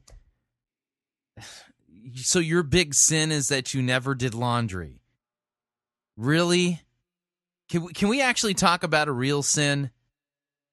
This day, I can walk into the kitchen in our home and see a counter full of dirty dishes like these. Well, these aren't dirty because that would have been gross. But I can walk into the kitchen, see a counter full of dishes like this, and be completely oblivious to it. Oh, gasp. I all of my listeners, I could hear the sucking sound. Oh, no, this is terrible. He's going to hell. Like it's not even there.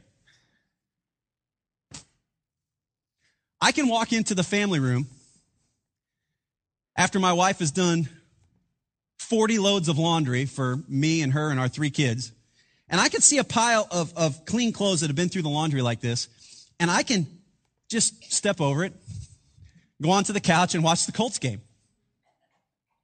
Just being straight up with you. Do you think Jesus died for that? I'm curious. And a big piece of that goes back to the fact that I never had those responsibilities growing up. I never did. I never did. So because... Truly, this is a sign of your sinful nature. Because I had never been shown those responsibilities, I was just kind of oblivious to the fact that they were even there. It's like... kind of like he's oblivious of what his job actually is as a pastor. It's like they're not even there. It's like they're invisible. And my contention is, a lot of us struggle with those types of things. Maybe not with... Yeah, that's the big thing that Christianity solves. The big problem about guys leaving their underwear on the floor. Whew. I sure am so happy that we have a savior for that. Kitchen utensils and dirty laundry. But a lot of us struggle to be oblivious to things that we have never taken responsibility for. Sometimes it's because we're lazy. Yeah, because that's the problem. I mean, honestly, sometimes I can just step right over the dirty laundry because I just don't want to see it and I don't want to deal with it. Do I have a witness? Do I have anyone want to say an amen to that? You know what? Early on, when I spent some time in some of the more legalistic churches, we would have testimony time. And usually the guys that would get up and talk about what they had been saved from, it was a lot. When I was younger, I never once heard a guy get up and say, man, before I came to the Lord, man, got to tell you, I was a chronic leave my laundry on the floor guy. Yeah, it escalated from there to like not cleaning the dishes. Eventually, I stopped mowing the lawn altogether, man, and like there were weeds everywhere. I'm so ashamed of how bad things actually get. One summer I was going to paint my house and I didn't get around to it, and then we got dry rot. But thankfully, the Lord has radically saved me, and now I pick up my wife's underwear off the floor, when it's there, and I always do the dishes so that nobody else. Yeah, thank Jesus for saving me from, being such a low life scum who left his underwear on the floor. Yeah, no. Usually the testimonies I heard were about guys who were sleeping around, strung out on drugs, alcoholics, and they had some real sins that they were really struggling with here. But I mean, I'm so glad that City Community Church in Indianapolis, that they're tackling head on that big, horrible bane on human society.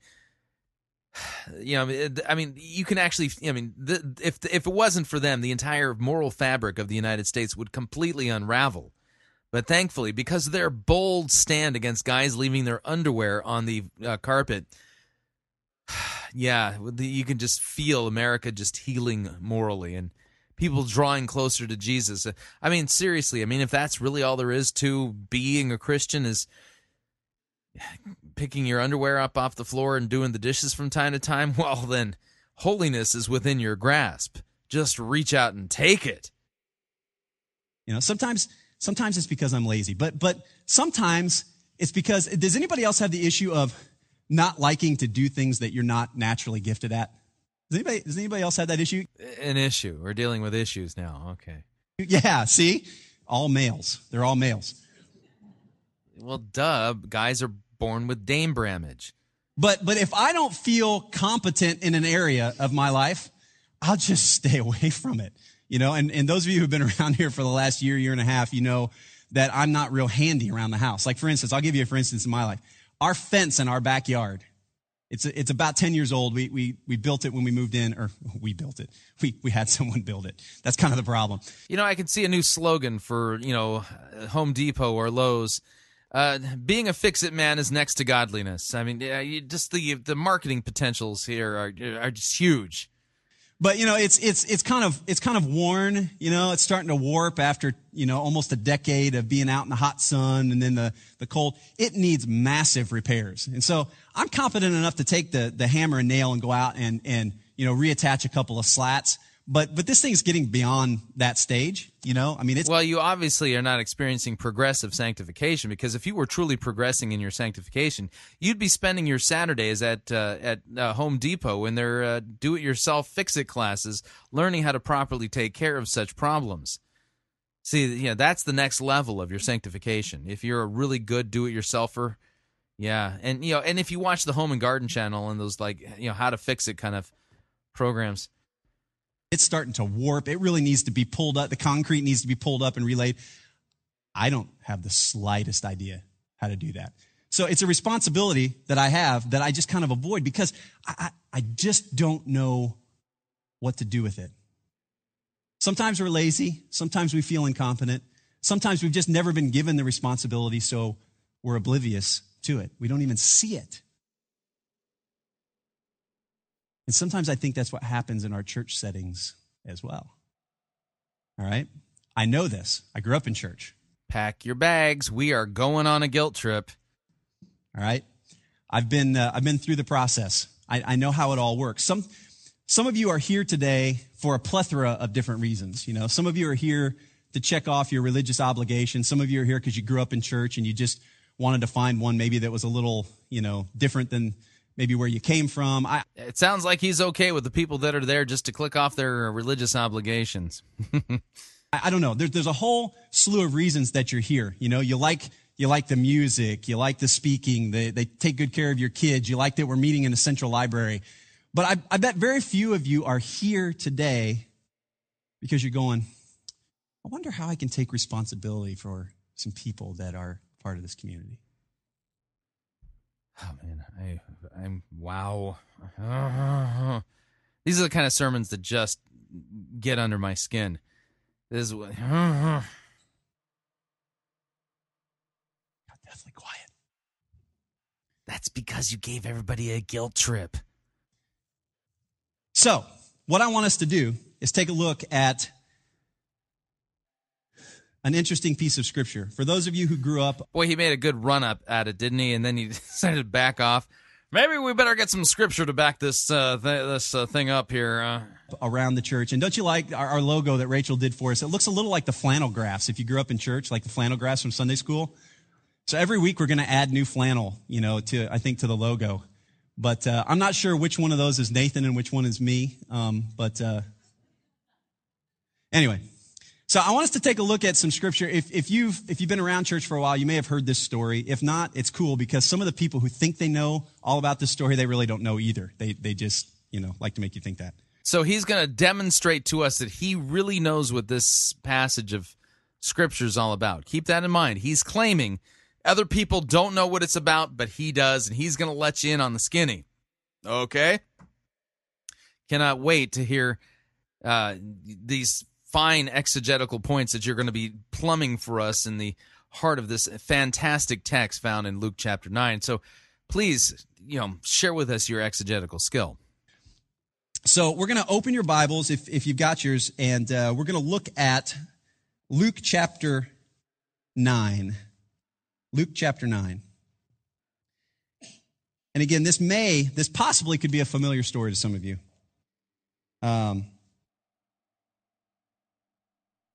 But if not, come go on the journey with us here, okay?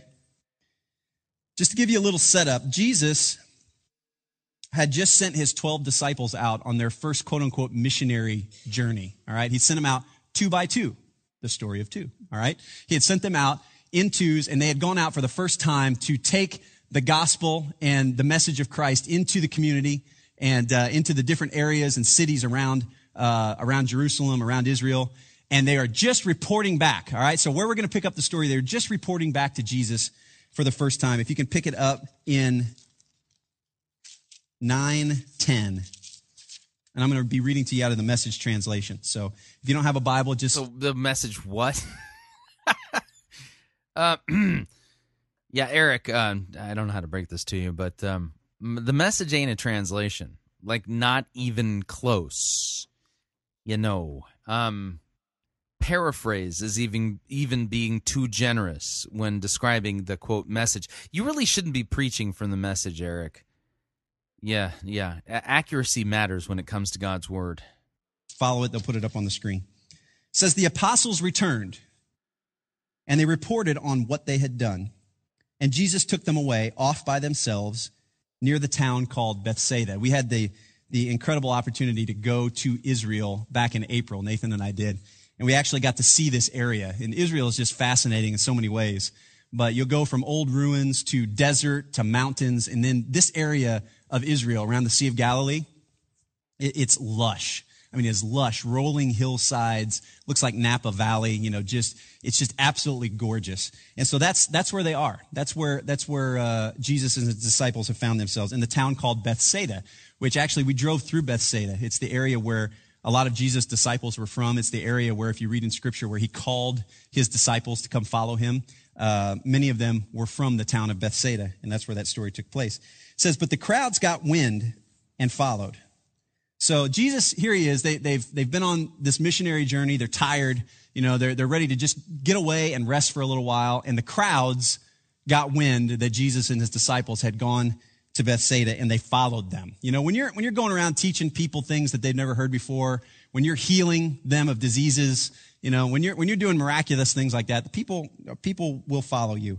And that's what happened to Jesus and the disciples. It says, Jesus graciously welcomed them and talked to them about the kingdom of God, and those who needed healing, he healed. So Jesus and his disciples, they're trying to get away up in the lush area of Bethsaida, and all of the people, they just find him, and they're pressing in, and they're gathering around because they want to see Jesus. They want to be with Jesus. They want to touch Jesus. And in verse 12, it says, as the day declined, the 12 said, dismiss the crowd so they can go to the farms or villages around here and get a room for the night and a bite to eat, because we're out in the middle of nowhere. All right, so Jesus' disciples, they're pretty astute, okay? Jesus is off doing ministry. He's healing people. He's teaching people. I like to imagine the Bible says that Jesus loved children. The kids were probably climbing up on his shoulders. Jesus was just doing what Jesus did. And the disciples, they're kind of watching the sun go down over the hillsides, and they're starting to think, these people have been here all day. They haven't had anything to eat. There's no place for them to sleep. We gotta tell Jesus, it's time to deal with this issue. So they go to Jesus, and they're like, look, these people, they're going to be hungry. We need to send them to the towns and villages where people are prepared to deal with this kind of an issue.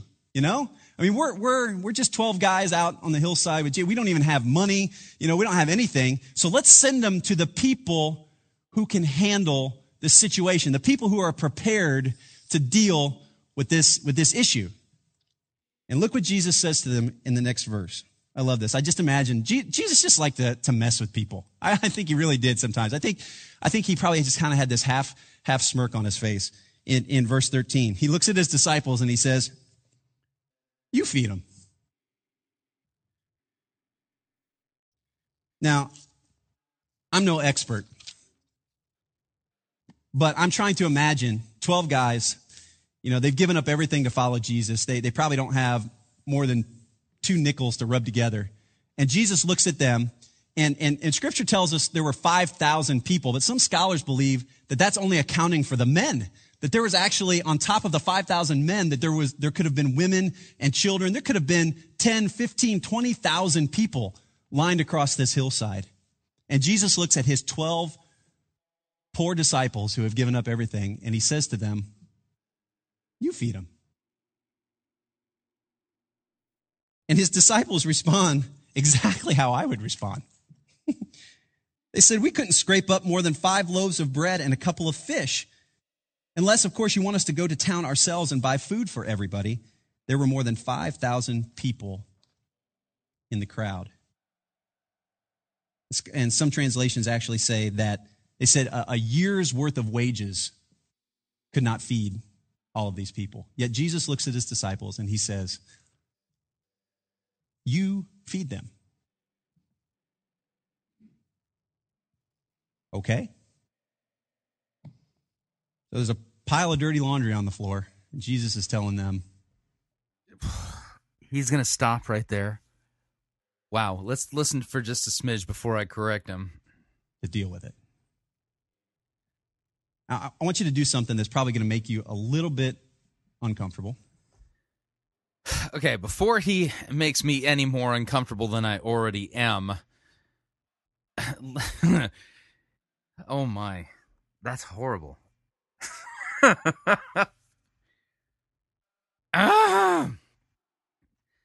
You have your Bible, Luke chapter 9, verse 10. On their return, the apostles told Jesus all that they had done, and he took them and withdrew apart to a town called Bethsaida. When the crowds learned it, they followed him and he welcomed them and spoke to them of the kingdom of God and cured those who had need of healing. Now the day began to wear away, and the 12 came and said to him, "Send the crowd away to go into the surrounding villages, for we are here in a desolate place." But he said to them, "You give them something to eat." They said, "We have no more than 5 loaves and 2 fish, unless we are to go and buy food for all of these people." For there were about 5,000 men, and he said to his disciples, "Have them sit down in groups of about 50 each." And they did so, and had them all sit down. And then taking the 5 loaves and the 2 fish, Jesus looked up to heaven and said a blessing over them. He broke the loaves and gave them to the disciples and set before the crowd. And they all ate, and they were satisfied. And what was left over was picked up, 12 baskets of broken pieces. Now it happened that as he was praying alone, the disciples were with him, and he asked them, "Who do the crowd say that I am?" They answered, "John the Baptist, but others say Elijah, and others that one of the prophets of old has arisen." Then he said to them, "But who do you say that I am?" Peter answered, "You are the Christ of God." Do you think Peter's confession of Jesus being the Christ has anything remotely to do with the fact that Jesus just miraculously fed 5,000 men and their women and children out in the wilderness? You bet your bippy it has something to do with it, because it's connected to the story. That was a miraculous sign that blew the disciples away, to the point where Peter confessed Jesus as the Christ, the Son of the living God. That's what the text says. And he's basically stopped and paused partway through the story about Jesus, this amazing sign that Jesus gave that shows that he's the Son of God. And he stopped, and where Jesus said, "No, you feed them." And then changes the subject and says, "So now you've got a pile of dirty laundry on the floor." Jesus says you need to do something about it. Was it the disciples who fed the 5,000? Or was it Jesus? Think about it. We continue. Which we like to do around here from time to time. But I just want you to look around the room. Just spin around, look around the room. If you're down front, if you're in the back, you got it easy because you don't even have to turn around, all right? I just want you guys to look around the room, wave at each other. There you go. There's probably 130, 140 people in here. Probably another 30, 40 kids that are in our children's ministry. There's probably 180, 190 people here today. It's just a part of this community. What if you took responsibility for somebody else. Oh, man. Didn't he say that he was going to, that people thought they knew what the story was about, that he's going to show us? Well, apparently the thing he found in the story that nobody else has found, this is all about us taking responsibility for each other. Only if you're from Mars. Just saying. What if you took responsibility for somebody else that's here? Yeah, that's really funny because Jesus is the one who ultimately took responsibility for the crowd, not the disciples. Yeah. Here today. You ever even thought about that before? I do have a story of two to share with you today. And I think Sean's got a picture put up on the screen. Look at that. You recognize those guys? Yeah, get your fill, get your chuckle. That's about a 12-year-old picture of me and a guy named Nathan LaGrange. And I think... So we've segued back into his life. Lovely. That's all right. Hey, it's funny, isn't it? It's pretty funny. I think the weight Nathan lost, I put on. I love those glasses too, you know? I don't know what Nathan had been smoking at that point, but anyway. No, this is Nathan and I circa late 90s, okay? And the first time Mandy and I met Nathan and Trish, they walked into a newly married Sunday school class that my wife and I were leading. And Nathan was did you just take a picture of that to post? Yeah, all right. Check Facebook later. But Nathan and Trish, they walked into this Sunday school class that my wife and I were leading. And I remember, Nathan was still, even in that body, he was still kind of the brash personality that he is today. I was more of the kind of shy church kid. And Nathan had been a Christian for all of about 2 months the first time I'd met him. And he was still as raw as you can possibly imagine. And, over the course of, a few months, we kind of hit it off, our friendship, and, we would do things with our young married small group, and, we'd go hang out at people's houses, and we started to build a relationship with the LaGranges. And I remember one day Nathan coming to me and saying, I grew up Catholic, and we were always told never to open our Bible, that we just weren't smart enough to ingest it. And so he said, here I am, 24, 25 years old. I've never really read Scripture for myself. Would you be willing to come meet with me once or twice a week before work and just let's talk through some of this stuff, because I'm hungry to know more about God, but I don't even know how to open Scripture and look at it. And this was back when I was still an accountant working for my dad's firm, and Nathan was a marketing guy at St. Vincent Hospital. And so we would drive in every morning to our church, and we'd meet in the choir room together. And Nathan was this young, brash, raw, new Christian. And he just peppered me with questions about God's word. And we would go through God's word together. And let me tell you something. See, I was kind of the sheltered, overeducated church kid. I'd been through all the Sunday school classes. I'd been through all the flannel graphs stories, of Moses and, Aaron and the escape from Egypt. I knew it all, but let me tell you something. Something really, really special began to happen, because Nathan thought he was coming to me for help. And actually, I think I got the better end of the bargain. And I've had people come to me over the course of the last 6 months. I actually had a guy ask me, when did your relationship with Christ really take off? When did it really begin to move forward? You'd grown up in the church, and this guy was kind of like me, and he had grown up in the church as well. But he was saying, I know all of the stuff. I know all of the stories, You know, we're in church every week. You know, we're in small group. We're nice and connected. All of our friendships and relationships are built around the local church. But when did your relationship take a step beyond that and really begin to come alive in a new and a fresh way? And you know, honestly, when it did was when Nathan and I began to take responsibility for one another. And let me tell you,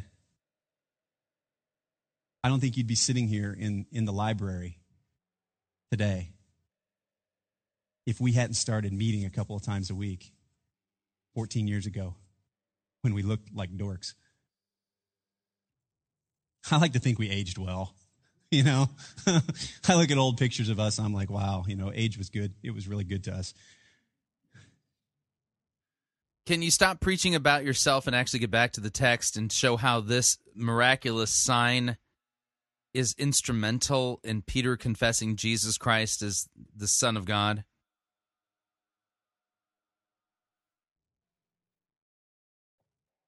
But you know, I had a lot of excuses when Nathan first came to me. You know, honestly, you know, we were at a good church, a big church with lots of programs, you know, and my first thought was, well, we need to get him in a discipleship class. True, good. Yeah.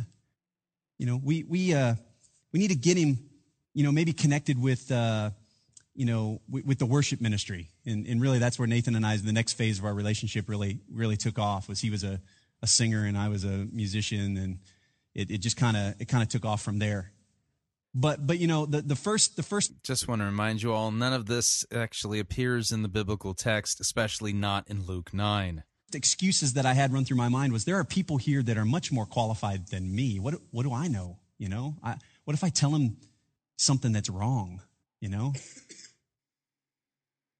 I also thought, man, I don't want to get up at 6 o'clock in the morning. You know, I mean, that's just a lot to ask. I mean, I like this guy, but really, you know, I mean, come on, you know, really to get up that early. I really didn't feel like that was something that I could sacrifice and do.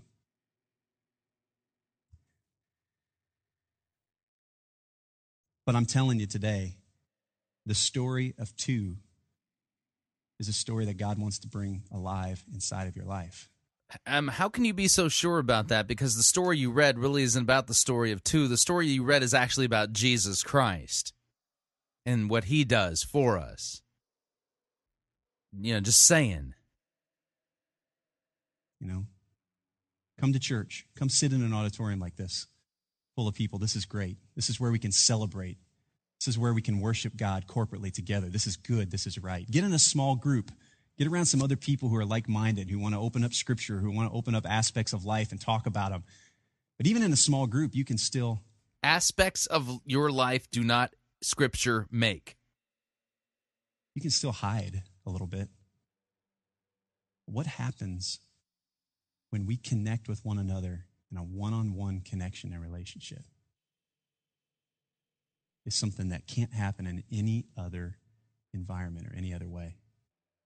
And so Nathan and I have been asking the question, what would happen, you know, if we still have great weekend services, if we still have incredible small groups that are meeting and discipling and building connections and relationships, you know? What if we still connect people in relationship and friendship with one another and help them build relationships with other like-minded believers? What if we get people out into the communities, you know, volunteering and serving and becoming the hands and feet of Christ in the 167 of life? What if we continue to pursue all of those outlets and aspects, and then underneath it all, we can create this culture of one-on-one accountability and one-on-one relationship? Because I'm telling you, will people go to heaven if they do that? Will that save them from the wrath of God and the fires of hell? It changed my life, and it changed Nathan's life as well. I want us to finish this scripture. They can pop it back up on the screen. Because I know what a lot of you are thinking. You know, you're thinking a lot of different things. You're thinking, how do I do this? I'm not equipped to do this. What if I do it wrong? you know? Look what Jesus did after he commanded his disciples to feed the people.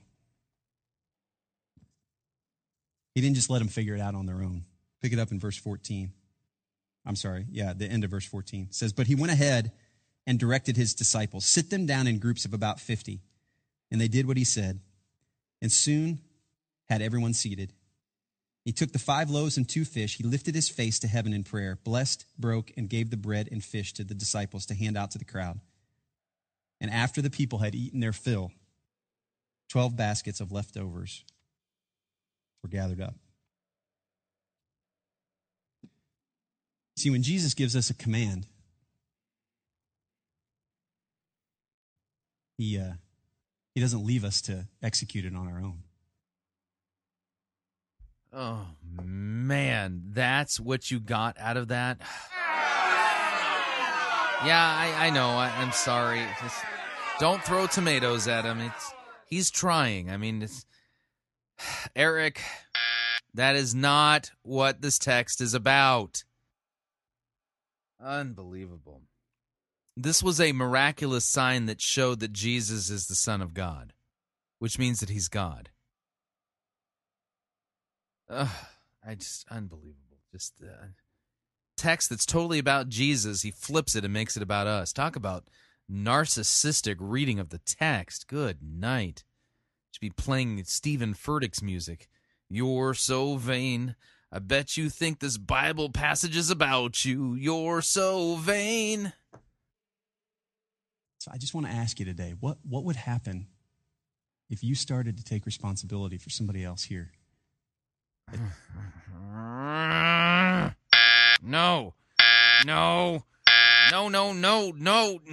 Oh, this is horrible. This is just, At CityCom, what would happen? If you started meeting for coffee, digging into Scripture together, what would happen?